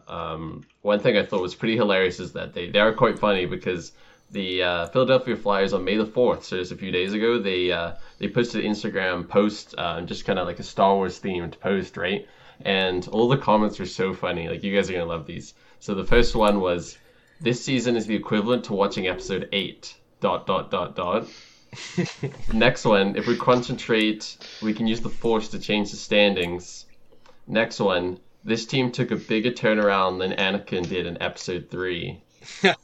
And then this last one. "Okay, last one. Careful, Flyers. We all know you can't handle the saber." So that one's brutal. Oh, I like that one. That is. That's Was that from a savage. Philly fan, Yeah. or was that from? Oh, I think so. Well, I mean, who knows, right? But yeah, yikes. If we're talking funny jokes about Flyers fans, angry fans, I have actually the subreddit post, the post game thread of when they lost to the Flames or the Sabres after the 18-game losing streak. And there's a joke in Flyers community called Flyera, because the official Twitter accidentally spelled their name wrong, so they put an A at the end. And so one guy commented, so whenever they do something bad, it's called the Flyera hockey. So a guy commented, "This isn't even Flyera hockey, this is Flyeria hockey." So they've just abandoned this team. Like, no one wants a lot to of cheer for them. comedians in Philadelphia. Honestly, like, good on them for having a laugh. If you read the Sabres subreddit, it's just sadness. It's just crying. And to be honest, Because you don't have Giroux. I popped in their Reddit, a few days ago, and I didn't see a whole lot of sadness or anything. They were just like chatting like it was every other day of the week. Like, there wasn't a whole lot going on in there. I was quite disappointed. I was hoping to find, like, on the Sabres subreddit, you see a lot of passionate fans. Flames subreddit, you see a lot of passionate, angry fans. I did not see that at all in the Philadelphia. They're completely checked out. They're they're left out? the arena. They are nowhere to be in sight. Like, you cannot find them. I'm starting to think my theory's right, where they just were like, you know what? We were never going to make the playoffs this year, but next year we're making it. So why? They'll be Who back cares, in. right? Yeah. Yeah, this is how it is. Yeah. Busty Act 6115 after the Sabres loss said, "I picked the wrong month to quit sniffing glue." Oh my I don't God. know if these guys are serious or not, but like, you know, it's If pain. they're serious, stop. But if not, haha, hilarious. If we're talking about, you know, and I keep talking about how bad their ownership is, I got a little trivia question for you guys. Do you know who the owner of the Philadelphia Flyers is? No idea. I don't know. Couldn't tell you. So it was Ed Snyder for the longest time. He was the one who brought hockey to Philadelphia, made them the greatest team. When he died, it went to his kids, and his kids sold it immediately to Comcast. Oof. Ouch. So are they ever going to be able to have that shake up in the organization if Comcast is the owner? Comcast owns Like, the just Flyers? ouch. Comcast Spectator owns the Philadelphia That's Flyers. super weird. It's kind of Oh. like MSG owns the Rangers. Yeah, but MSG is the building at least, and it's a lot better. I'd look at the Knicks. I would not say it's better. The Knicks are going to make the playoffs. Don't you dare talk shit about the Knicks. They're also what, the third most valuable sports franchise in the world? Their Ahead owner of Barcelona also and Real Madrid, which is their owner nuts. also tried to ban Spike Lee from the arena, and a Hall of Famer. So again, owner not great. But yeah, I don't know where the Flyers go from here. Like, I think it's just boiling over with the fans. And, you know, you can look at that, like, when you look at the Sabres and we're like, oh, you know, the fans are boiling over. A lot of Sabres contracts ends this year. You know, you can choose, are we going to rebuild or are we going to commit to this? With the Flyers, like, you don't have a choice. Hayes is signed there. Voracek is signed there. Giroux is signed. Like, everyone is, you know, you don't get a free card out. Arguably, their two best forwards expire next year as UFAs. Mm-hmm.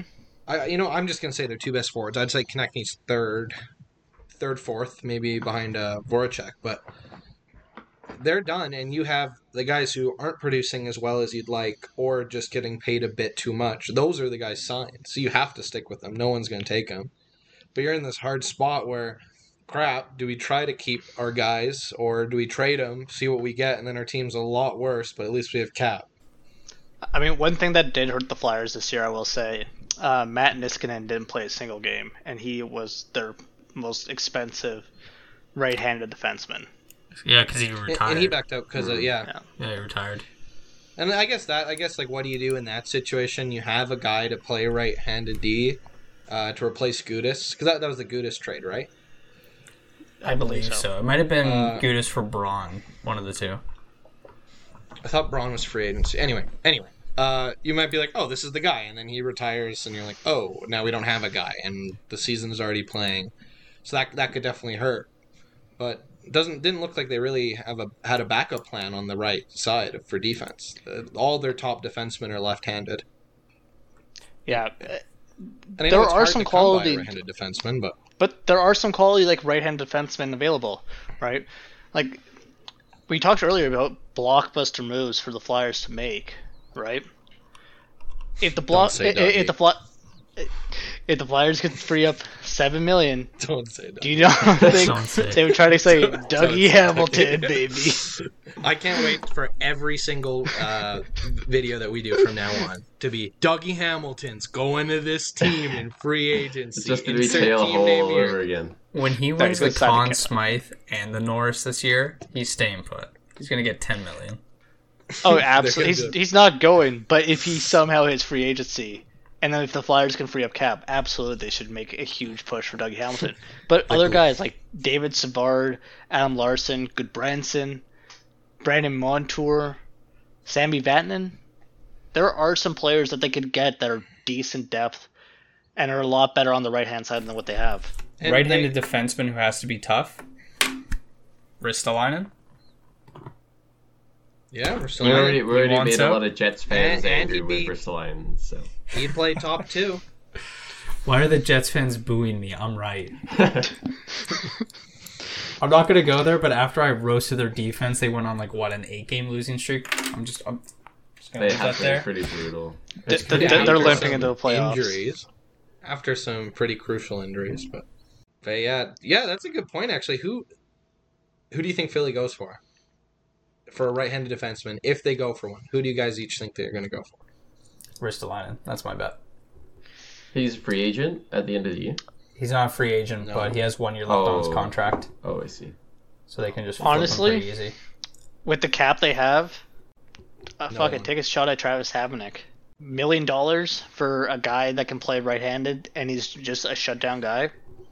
Yeah, I honestly agree with that. I know he didn't play his best hockey in Vancouver, but that could honestly just be Vancouver's defense. like it wasn't the greatest this year. And why not take a chance on him? I mean, he was great in New York and even his first couple of years in Calgary. Yeah, he does. He's a solid shutdown. He'll never put up the points, but that's not what they need from their defensemen. They already No. have 3 defensemen that can put up points. And do you think Hamonic would make that penalty kill worse? I don't think so. So why absolutely not? not. No, that could be a great move, actually. A cheap one. Would Hamonic move, though, with just with COVID and everything? Because I know he Probably backed out Return to Conference play. playoffs last year because of his kids, which he's totally allowed to do that. It's within his right. But do you think he's going to want to be moving around? I guess the States, though, he'll get vaccinated quicker if they're not already vaccinated. But there was talk during the offseason prior to signing with the Canucks that he wanted to go actually to the East Coast. Well, then there you go. It is completely possible. With the possibility, too, of, a lot of good teams losing defensemen. I can see not even a free agency move, but looking before the draft trying to make a trade. And True, yeah, one that might sound a little crazy, this one will also need a ton of draft picks because, obviously to make the money work and the value. But Voracek Calgary for Tanev. He's a right shot defenseman. That'd be no. He's a right shot defenseman. Tanev is exactly who they want in Philly. Tanev what the is Flames need. one they just signed. 2, exactly what the Flames needed on the back end for forever. And 3 is a fan favorite. He's probably one of the biggest fan.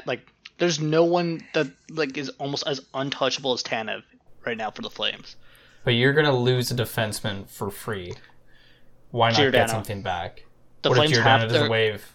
What if Giordano doesn't waive? And then you buy him out. Yeah, right. You go, Well, I don't know. Could you do that? Buying you out. You could. Yeah, but they're going to be paying for that for 10 million years, wouldn't they? No, because he'd only have. Well, I guess by the time they bought it out, he'd still be on 2 years, which would be harsh. You also got to think Calgary had some guys years. exposed in the Vegas draft, but they went with Derek England because he was a local boy. Calgary also has a local boy for Seattle, Derek Ryan. Played a lot of time in the Pacific Northwest. So, But he's not from there. He just played. he's there. not. He's not played in from. Spokane. Derek England's Canadian. Yeah. He's Yeah, not. he played He's not from Vegas, but they have ties to the area, and having a local guy that has ties, and let's be honest, Derek Ryan's a lot better value than Derek Ryan England actually is from the area. He's not Canadian. He's from Spokane. Exactly. That makes a lot more sense, right? You could probably be they're going to take a just take Derek Ryan. 34-year-old. A 34-year-old fourth-line center instead of a top defenseman. He could play third or even second line on a team that, depending on what their status is. He's been a good player. He's not a bad player by any means. I just feel like you'd get more trade value, though, because if they take him, and let's say they recreate Vegas' magic, perfect. But if they don't, and they're not a playoff team, then you have a 34-year-old, who maybe 35 by the time this happens, who you're going to have to trade, and no team's going to pay a lot for. Where if you take a right-handed or left-handed 4th/5th defenseman, it's going to be worth a lot more, even if you're good or bad. You can trade them, and they'll be younger, so you have way more time to trade them than Derek Ryan. No, I mean, you're right, but I don't think there's any reason why the Flames don't protect Tanev and try everything in their power to expose Giordano. You never know. Dion Phaneuf refused to be exposed. That is true, actually. He refused, and then immediately after that, asked to leave when they traded him. Jeff Skinner today got asked if he was going to waive his no-trade clause. And he was like, why would I even consider that? And, my heart fell so hard. I really hope you didn't sign him till the end of time. I don't understand. Dude, think of the end of time plus, 5 years. Oh, okay. I will. You guys were like, oh, yeah, we're about to get rid of Bozos' contract. Wouldn't it be great? having cap and all this stuff, and you do that. But actually, this brings up a good point, though. Maybe teams are going to learn from. I know you were saying earlier, teams are going to want to learn from Vegas, where they basically just gave Vegas everything, and Vegas was really good. And then you were saying also how they might not have a choice. They're not. Teams now might be looking more at each other for who to trade with instead of creating another super team in the West. Maybe trade a defenseman to Philly for a guy who is automatically protected or too young or just draft picks or whatever. Maybe there's going to be more of that, so they don't create another super team, and they're not held hostage as much in the negotiation table as they would be with Seattle, who has all the power going into this draft. The only difference is their GM is Ron Francis. Like, George McPhee's kind of an asshole, which is great for Vegas, because he literally called up teams and he's like, you're going to give me this or I am taking what you want. Whereas I kind of just don't see Ron Francis doing that. Like, he's such a gem of a guy. But the scary thing about Seattle is they're going to have the greatest analytical team. You know, they've built this super strong analytics department. Their GM is Ron Francis. Their assistant GM is Jason Botterill. Like, they're going to be lethal out there. Maybe they can get, like, you know how Amazon has that, like, store with no cashiers? It's all just cameras. Maybe they're going to use machine learning for their team in there, in the green arena. I think there's going to be a lot of funny calls where Seattle is going to call a team and be like, hey, you're leaving this guy available. And they're like, well, of course we are. Well, why do you want him? I'm like, no reason. Like, a lot of teams are going to realize that Tree Living's going to be like, what do you mean you want Mangiapane? What does he do that's good? They're like, oh, nothing. He's better than Kachuk. Oh, I'm sorry I said that after a guy had 14 games without a goal. Ooh. Mangiapane represented me strong there. No. Completely Mangiapane is pretty great. But just getting back to the Flyers, there isn't a ton of right-handed defensemen out there, like, especially the ones that are going to free agency. And if you're looking at trade, there are quite a few right-handed defensemen that you can maybe work their cap around, but what would you have to give up for, like, let's say, like, a guy like Colin Miller, right? Or Brandon Carlo, right? Like, those guys are on small caps and have at least another year more. You know Colin Miller they can have for a bag of peanuts. He's garbage. You know what? Right-handed, Stanley Cup winning, proven leader, defenseman, who's a free agent, Hjalmarsson. Why not? He isn't going to make the money he made in Arizona. He's a shutdown guy. He will make that penalty kill better. Why not? Doesn't have to be the star of the show. It can just be on a piece of a big puzzle. Actually, fuck it. Zach Bogosian is going to the Flyers. Stanley Cup champion. Stanley Cup champion. Stanley Cup champion. Zach Bogosian. 2021, 2022 Stanley Cup champs. Have you noticed how Victor Hedman has not been the same player without Bogosian? Like, come on, put 2 and 2 together. Come on, has not been the same player. Is in the top 3 for scoring. A sneaky pickup I could see for Philadelphia, because Buffalo might have to expose him in the expansion draft with how our contracts are laid out. And I know a lot of you guys probably don't even know who he is Will Borgen. He's a right shot, young, shutdown defenseman, and he's exactly what Philadelphia would need. If you put Will Borgen with Gustafsson or Provorov, that would be lethal. Like, he's literally just like a more physical Mathot. But you said he's exposed? So with how our contracts are, it's either exposing him or Ristolainen. Yeah. And the league, like, obviously you're not going to expose your biggest asset in Ristolainen. But then if you're Philly, who do you give up who was already exposed so that you can fit him in? Because you already have Patrick potentially being exposed or another good player if you don't because he's Patrick. A defenseman. They'd only have to worry about protecting another defenseman. So they'd probably do something like Provorov, Borgen, Sanheim. Because they don't. We already know they don't care about Gustafsson. And then the rest of the guys, I don't think they're more worried about. They would have to probably move a forward out in hope to protect Patrick. Or maybe they even send Patrick the other way and some draft picks in return. But, you know, the Patrick trade is so risky. That's the thing too. Yeah, it's almost impossible for them to win that situation, because if they trade him, like, and he becomes really good, they'll never hear the end of that. They traded a second overall pick After what, 3-4 years? Yeah, after a couple years. He missed a whole year of playing because of injury, so he didn't even play. Especially like for a guy like Will Borgen. It doesn't matter if Will Borgen is the piece that wins them a cup. He's not a flashy player. He's a very level-headed, shutdown defenseman, right? So the moment Patrick does like a flashy goal, it's going to be everywhere. Right, he's not going to show up on the there's stats no save phase for the But- defenseman, right? Yeah. I think we can all agree that it doesn't matter. It doesn't matter what trades you make. If you win the cup, you won the cup. That's all that matters, right? And I think a lot of people, including myself, will say, you know what, it's justified. You won the cup. You did something that's very difficult to do. If the Blues fell apart right now, I don't think many of their fans would be too upset about it. They got it. They got to taste the honey. Same reason why Washington didn't try last year. They were partying at the Toronto place. They won the cup. They didn't care. They already won a cup.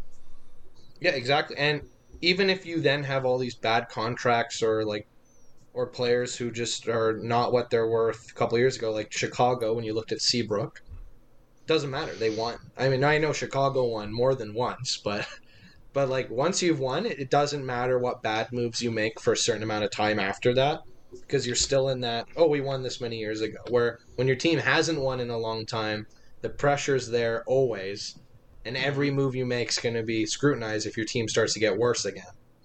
Like, think about the pressure that the Canucks faced in, 2011. Because the Canucks never won a cup, and that was, getting close to 40 years? That pressure right there, that's immense. And not even just the Canucks pressure. That's when you're in the Canadian division. It's Canada hasn't won a cup since, in my lifetime. Montreal was the last Canadian team to win. 93. When was that? 93? Mm-hmm. So even the Canadian teams, they'll have that bit of extra pressure where it's like, oh my goodness, no Canadian teams won in this long. And Philadelphia feels the same pressure. They haven't won a cup since the Broad Street Bullies. 73-75, and they had a team with Lindros on it. Yeah. I mean, I guess that really helps why the Philadelphia fans are so critical of their team and why they still think that their identity should be a toughened team. That was the last team that had success for them. And, it's hard to see when you have Lindros, but he's not as good as Mario Lemieux. He's not going to win a cup. And then you get Giroux, but he's not as good as Crosby. He's not going to win the cup. And so I think Philadelphia fans are just so goddamn pissed that, Pittsburgh keeps doing it. And they just can't. They can't even, they made it to the dance 2010, made it to the finals, but they can't even come close to what, Pittsburgh's come to. And I mean, Chicago bullied them. I mean, they weren't going to beat Chicago in that final, which, I mean, no one else did. So not to crap on the Flyers there, but they definitely weren't the favorite. No, they were against impossible odds, and they just didn't have the team to get there. And unfortunately, with Pittsburgh, when they came against impossible odds against Detroit, you have Crosby. You're going to get another chance, and you're going to get another chance. And even this year, they have another chance, right? You have unlimited chances to win a cup when you have Crosby on your team, and Philadelphia just doesn't have that. And, obviously, you Flames fan knows it sucks when your neighbor rival has a generational superstar, and you guys have nothing. Yeah, it's probably the worst feeling in the world when your bitter rival is succeeding and has a generational talent that just, let's be real, is either falls into the lap, but it's most likely just gifted by the NHL, right? Like, Gretzky shouldn't have gone initially to the Oilers, but they got him. And then McDavid definitely shouldn't have gone to the Oilers. He should have gone to the Sabres. And then Crosby should not have gone to Pittsburgh. Crosby shouldn't have gone to Pittsburgh. They got him. Same thing with Malkin. Malkin shouldn't have gone to Pittsburgh. They got Malkin too. The Lemieux tank year, even though we weren't alive for it, is a thing of legend. You look at the Pittsburgh team that tried to get Lemieux, and the Devils team as well. Those are not hockey teams. Those are 8 guys who worked at the grocery store who just came to the arena. Like the Buffalo team when they were trying to get McDavid. Literally that times 10. They would win a game and they would sit him or trade him. They're bad. To give you an idea how crazy the McDavid tank was, the next year Toronto finished last to get Austin Matthews, and they had more points than they did in the McDavid year. Wow. Like that McDavid tank from top to bottom was the most disgusting thing in hockey. I mean, we're talking about the third most offensive player of all time. I would say that's fair. He's not more offensive than Lemieux or Gretzky, and you can fight me on that, anyone. But it sucks. And it's got to be tough for Flyers fans right now. Yeah, I feel for the Flyers fans. All right, so moving on to our next segment here. This segment, we like to give a dog a bone and put someone in the doghouse. So what that means is, to give a bone, we're going to mention a player who we think played well or did the best they could in the situation they're in. And then we're going to put a player in the doghouse or someone in the organization. And that just means we really think they didn't have a good year or are a part of the problem. So starting us off, I'm going to start with Connor Daw. Who would you like to give a bone to, and who would you like to put in the doghouse? So I'll start off with my doghouse pick, and none other than Kevin Hayes. It was between Kevin Hayes and Brian Elliott, but I can't really blame Brian Elliott. He's getting up there in age. Now that Kevin Hayes has been hot garbage in Philadelphia. He's been garbage for his entire time. He just keeps getting worse and worse in there, and he extorted the team to get that, and I'm pretty sure he's a locker room cancer too. Like, there is no excuse. He doesn't produce, and he takes up almost 9% of their salary cap. Kevin Hayes is absolutely in the doghouse. He sucks. But on that note, I'm going to give a bone to. This is going to be controversial. Shane Gostisbehere. Really? Even though he was waived. Even though he was waived. Shane Gostisbehere has never been a good defensive defenseman. I'm not going to hold his defensive abilities against him. He's only been playing -2. a lot. He's only a -2. He plays on the penalty kill, which is not something he should be playing on. But his production is actually increased compared to last year, and consistently throughout his career, he's been a 0.5 point per game defenseman, which is really good for an offensive defenseman, and that is including this year. So I will absolutely give Shane Gostisbehere a bone. He deserves it, and he just needs a defensive partner. The NHL website says -5, so I'm not sure which one you guys are looking at, but whatever. That's not a big Either way, difference. for a -2 or -5 on the team that gives up the most goals in the league, I'll give him a pass. I'm going to counter that, though, saying most players on their team are like barely a minus or a positive. Except for Voracek and Patrick and then some Sanheim and some other defensemen. Yeah, but those are my picks. Very interesting. Let's get over to Austin Dog, because clearly he has a lot to say there. I would change your sentence of saying Shane Gostisbehere is not a good... I digress. Who I'd put into the doghouse, it's got to be Carter Hart. Like, those stats are unforgivable. Yeah. You know, you come in, you're the guy, you know you're going to be the guy. And you did really good last year, and they're expecting, huge things from you. They're going to ride you to the playoffs. You're like, boys, I got this. And you finish the season with a .877. And, it's hard to say what went wrong. This is his third year before his big contract, and that really sucks for him, and his confidence is just shattered. But, it's just, he's got to be the one in the doghouse. He's just been the biggest part for the Philadelphia's reason why they're sucking is, their bad goalie. Who I'm going to give a bone to, however, is his bottom six player. He's on the younger side. He's been really good for them, and that's Nicholas Abdul-Kabel. Alberta boy, always hardworking. He always gives it his all. He's one of the few Flyer guys you can watch and you go, all right, well, at least he's still trying. And he's what the Flyers want. He's tough. He can score. He puts in all his effort. He took Tom Wilson's knee out. He's already a fan favorite. Like, there's nothing this kid can do wrong. I'm a big fan of him. I think if you have guys like him, maybe they can get guys like Hayes motivated. Very interesting that you pick the guy with the most penalties on the team when they have the worst penalty kill in the league. Are we doing the Philadelphia Flyers, or are we doing the Philadelphia Ballet? Come on. You pick the guy with the most penalty minutes. Come on. That's fair. That was a very Philly answer. I want to hear Jimbo's thoughts on this one. Yeah, I'm not going to be original, and I think it's pretty clear for a lot of reasons we went in this episode. I'm putting Carter Hart in the doghouse too. There's a number of reasons. Exactly right. What a surprise. .877 save percentage in 27 games is just brutal. Like 3.67 like goals against average. Just been, a terrible season. I hope for the best for the guy. I hope he can just, put the season behind him, gain his confidence back that he had last year, because it's just going to be so key for him. He's so young, so, he's in the doghouse right now, but there's no reason why he can't be given a bone this time next year. For a bone, I'm going to give it to their great center, Sean Couturier. He has been injured for a couple, weeks in the year. But when he came back, he was great, and one of the main reasons I know that, I have him in fantasy. I drafted him, fairly high up, and, I was pained when he was on injured reserve, for quite a lot of the first couple weeks of the season. But, as soon as he came back, he was getting points, he was doing big minutes, and he's on a pretty friendly contract right now for another couple of years. Just seems like all overall top lad, who's really putting in the effort this year, and definitely been an outstanding performance, I think, when you look at a lot of the members of the team. So I'll pass it on to JJ. What are your picks now? You know what? I was going to just say goaltending for the doghouse, but that's already been covered twice. So they're a close second, but I'm going to put Nolan Patrick in the doghouse. I mean, so that's pretty harsh. He averaged 13 minutes a night and was a -29.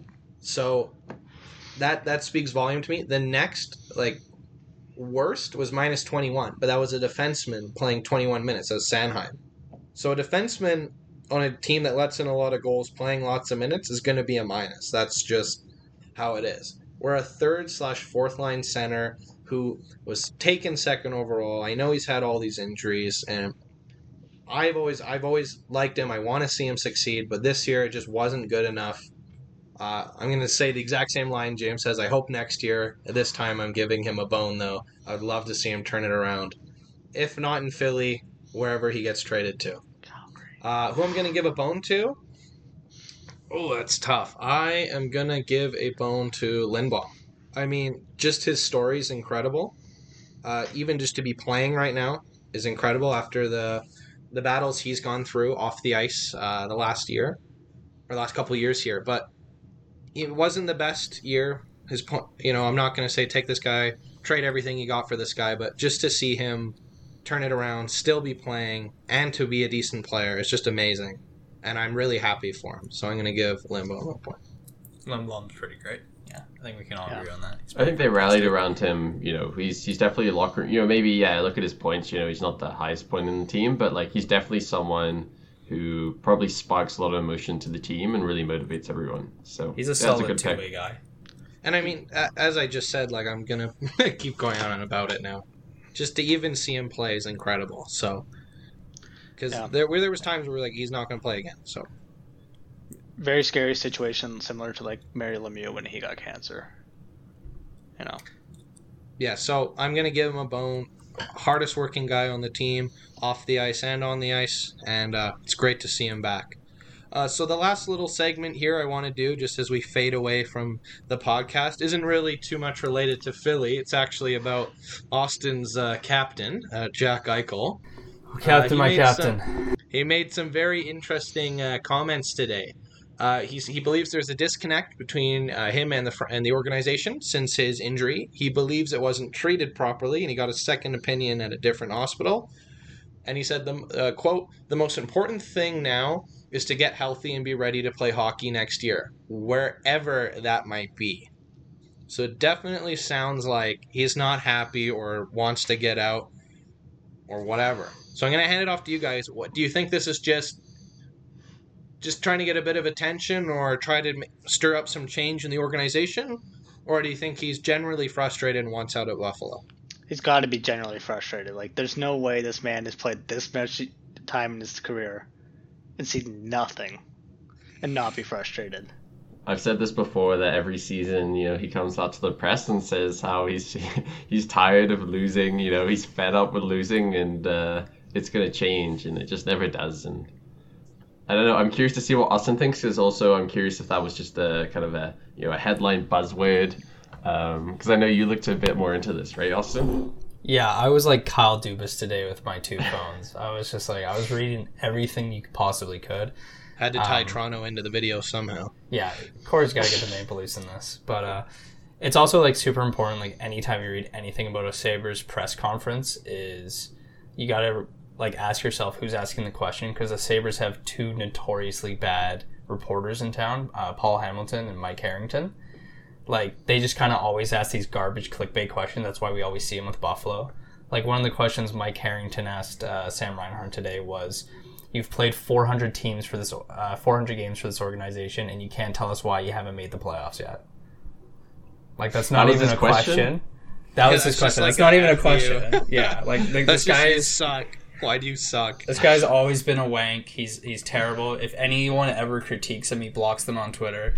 So you always have to look at where the question's coming from. But so with the newest CBA, the NHL has approved of players being able to get second opinions. Because this is like before, like, you know, this is obviously before a time. This was a very common thing. Like NHL teams would go, suck it up. It's an injury. Suck it up. You're playing through it. You're not getting the surgery. But now you can go get second opinions. And so this is a bit of a murky situation in that we haven't heard from Kevin Adams yet. He hasn't given his post-season press talk. We've only heard from Eichel, Reinhart, Okposo, Skinner, McCabe, and Allmark. Those were the 6 who talked today. So this could be a lot of posturing to get what he wants, the surgery, or this could be a lot of, you know, genuine upsetness of the organization. I do want to know more as to, because, you know, the first opinion you get is from a doctor from the team. Because I remember when Eichel got hurt, they said it was week to week. And then it came out and he's like, no, he's getting surgery. But we never got the announcement that he got the surgery. So I do want to know why the NHL doctor with Buffalo is saying don't get the surgery. But the second opinion, who I'm pretty sure is the New York State Hospital one, where like Tyler Seguin went and got all the surgeries, they said, no, you need to get this done. And there's a lot to it I also don't know. Like, I don't know how insurance plays into it. You know, if he goes for the second opinion outside of the organization, is that no longer covered? If things go wrong, does Buffalo have to cover it? I did read, according to Elliot Friedman, if you go with the second opinion, you have to pay for it out of pocket. So it'd be all of Eichel's money. But there's a lot more other plays. He makes a lot of money. So he makes a lot of money, yeah. And he's fine with that. Like, he wants to get the surgery. But, you know, there's a lot more that plays into that. How much time is he going to miss in the season? How is that going to affect the roster? How does that affect insurance going forward with the league, right? So I do think a lot of this kind of is posturing to, you know, push for something and answering kind of clickbaity, you know, bad questions from Harrington and Hamilton. But I also do, you know, there's another quote, I'm not sure if you have them all pulled up, JJ, where he said, you know, the team needs to do what's good for them. I need to do what's good for me. Mm-hmm. And I got a lot of thinking to do this offseason. I have only so many years left playing this great game. And, you know, I got to figure out what's best for me. It's not very encouraging. Wow. What it looks like really now, from what I'm reading, is it looks, I believe this is a quote from Eichel. It's a tweet, so it might not be. But it says, quote, "It doesn't work like that. I wish. I'm under contract with this team, and they definitely hold a lot of cards on what I can and can't do." And apparently the question was related to his body, his choice, question mark. Yeah, so the idea with that one, it almost looks like the team's telling him you can't get that surgery, even with the other guy. Yes, that's where the you know, the disconnect between my organization, that's where that quote comes from. Is in regards to the injury, he wants to get the surgery, the organization doesn't. So that's why he said there's a disconnect between what we want. So that's why I'm like, this is a bit of a sticky situation, because there could be a lot more to it that we don't know. If he gets the surgery is a mystery thing. If he gets the surgery, obviously we don't know the medical results, so we don't know. None of us are doctors. No. Oh, okay. So if he gets the surgery, we don't know if he's going to be ready for the beginning. Is it likely will not be ready for, like, is he going to be like Sagan? Like it's 6 months, I believe, is a recovery. It's a herniated sports neck injury. It's a 6 months? A neck disc. It's, yeah. So that could be another part into it too. Is like, it's a really, you know, getting surgery on your neck is a big deal. And there's a lot of risk to it, right? So the team's like, we can treat this better than doing surgery. Whereas on the other hand, you know, Eichel's point of view makes a lot of sense in that he's like, I'm a freak of nature physically. I've given everything for this team. I want to do something to fix my body, and you're telling me no. Like, this is making me so angry. But on the other hand, there's been many times in Eichel's career where he's gotten hurt, and he took a lot longer to recover than expected. So I think it might be the team going, look, we know you want to get better. We want you better. You are our best player. You are our superstar. We are everything. You are everything to us. We don't want you to rush into something that might take you out long term and even affect you long term healthily wise. So again, I think it's a lot of, there's a lot we don't know. I think there's a lot of posturing to get things done. But like Connor said, that he's definitely is fed up with the losing. So what about? I just think it's important to separate. What about if they, obviously there's a lot of risk that, they don't want him to take the surgery and potentially, limit his career, right? Maybe he's not the same player who comes out of it. But so what if they just trade him before the surgery, put that risk on someone else? It's not our problem. That's another question. I don't know what the risk is, because when you trade a guy, you have to disclose an injury. But if the Sabres go, well, that's not an injury, you can play, and then Eichel gets in and he goes, no, I'm getting a surgery. Like, I'm not sure how that works legally with the NHL. I don't think it's going to be easy to hide, but I mean, well, it's out in the open now, now. You can't hide it. There's no hiding it. So the team that would be taking him would know the risk. Like they'd have to. Oh yeah. But just on that thought about like how you mentioned that whole disconnect between the owners and the team, or the team and Eichel, I should say, and how that's what they historically have done, give them extra time to recuperate and all that, and now they're not. I think, or at least in my opinion, a lot of this comes down to everything right now is riding on this upcoming season. For Buffalo, a lot of pressure is this team has to do something now with these players before, and they don't want to risk the fact that their best player is going to be gone, and then that's going to throw everything out. And they're just, all their work is going to be up in flames. Even sadder than that, it's not next season, it's this season, this offseason, because Reinhardt's an RFA. He already made comments where he was like, I don't want to go through a rebuild, which he was the first one to speak. So that was like really strange when Reinhardt came on. He's like, I don't want to do a rebuild. And everyone was like, why are you mentioning rebuild? Like, we're not, like, it's just a retool. And then Eichel comes out and says what he says. And so everyone's like, oh. Everyone's like, oh, yeah. I get it now. Reinhardt and Eichel are talking.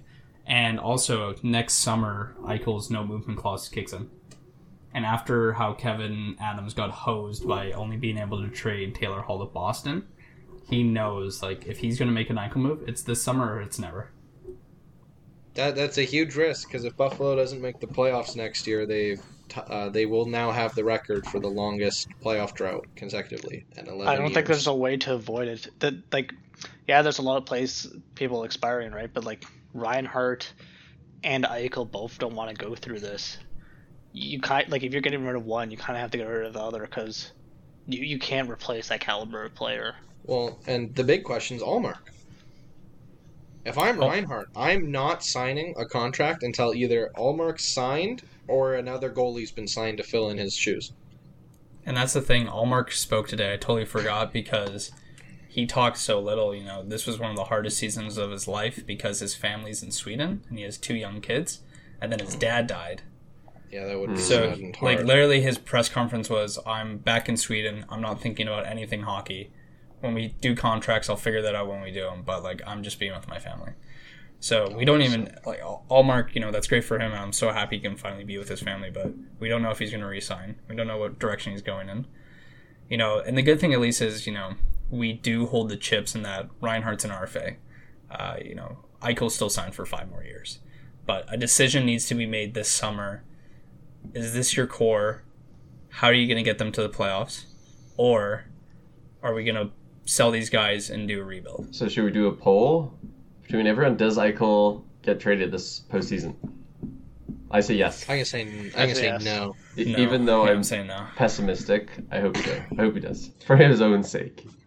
I hope he does too. I don't know if anyone has to play the pieces, but there's only one team in the Eichel race, and that's the LA? Rangers. Oh, Rangers. No, it's the Rangers. Really, I would say LA. Surprised by that. LA has the pieces. They haven't shown the interest. New York has just been the best fit. They've shown the most interest. They have the most amount of pieces. They can't lots of develop prospects. Yeah, exactly. And I know JJ and I have talked about this outside of the podcast, but with the whole Tom Wilson thing and everything, the Rangers are so upset their owner is so mad he fired their GM and president because he wouldn't back him up. Unrelated, yeah. And they hire Chris Drury. So Chris Drury is going to be pressured to make a move. And that's the big one. He used to play for Buffalo. Interesting. So I could absolutely see Chris Drury selling the goddamn farm to get Eichel and then signing some tough guys. Adam Fox and Lafreniere for Eichel. No. Calling it now. No. Last summer, I don't think when so. No. last summer when the trade came through, when Rangers called up Buffalo and they went, "What do you want for Eichel?" They said the first overall pick plus. Like, I think it's the first. It was the first overall, 2 roster guys, 2 prospects. That's the That's bar. ridiculous. Who would give that up? That's not worth it. Last time Eichel's a player, arguably a top 10 player in the league. Last time Eichel, like a quality player like Eichel, got traded was Eric Lindros, and look how much got traded for him. Which is just nuts. Enough to win a Stanley Cup. And the difference was Eichel's playing. Lindros wasn't even playing. True. Well, So- Michael hasn't been playing for a while with his injury. The only thing I don't see is we just don't see that anymore.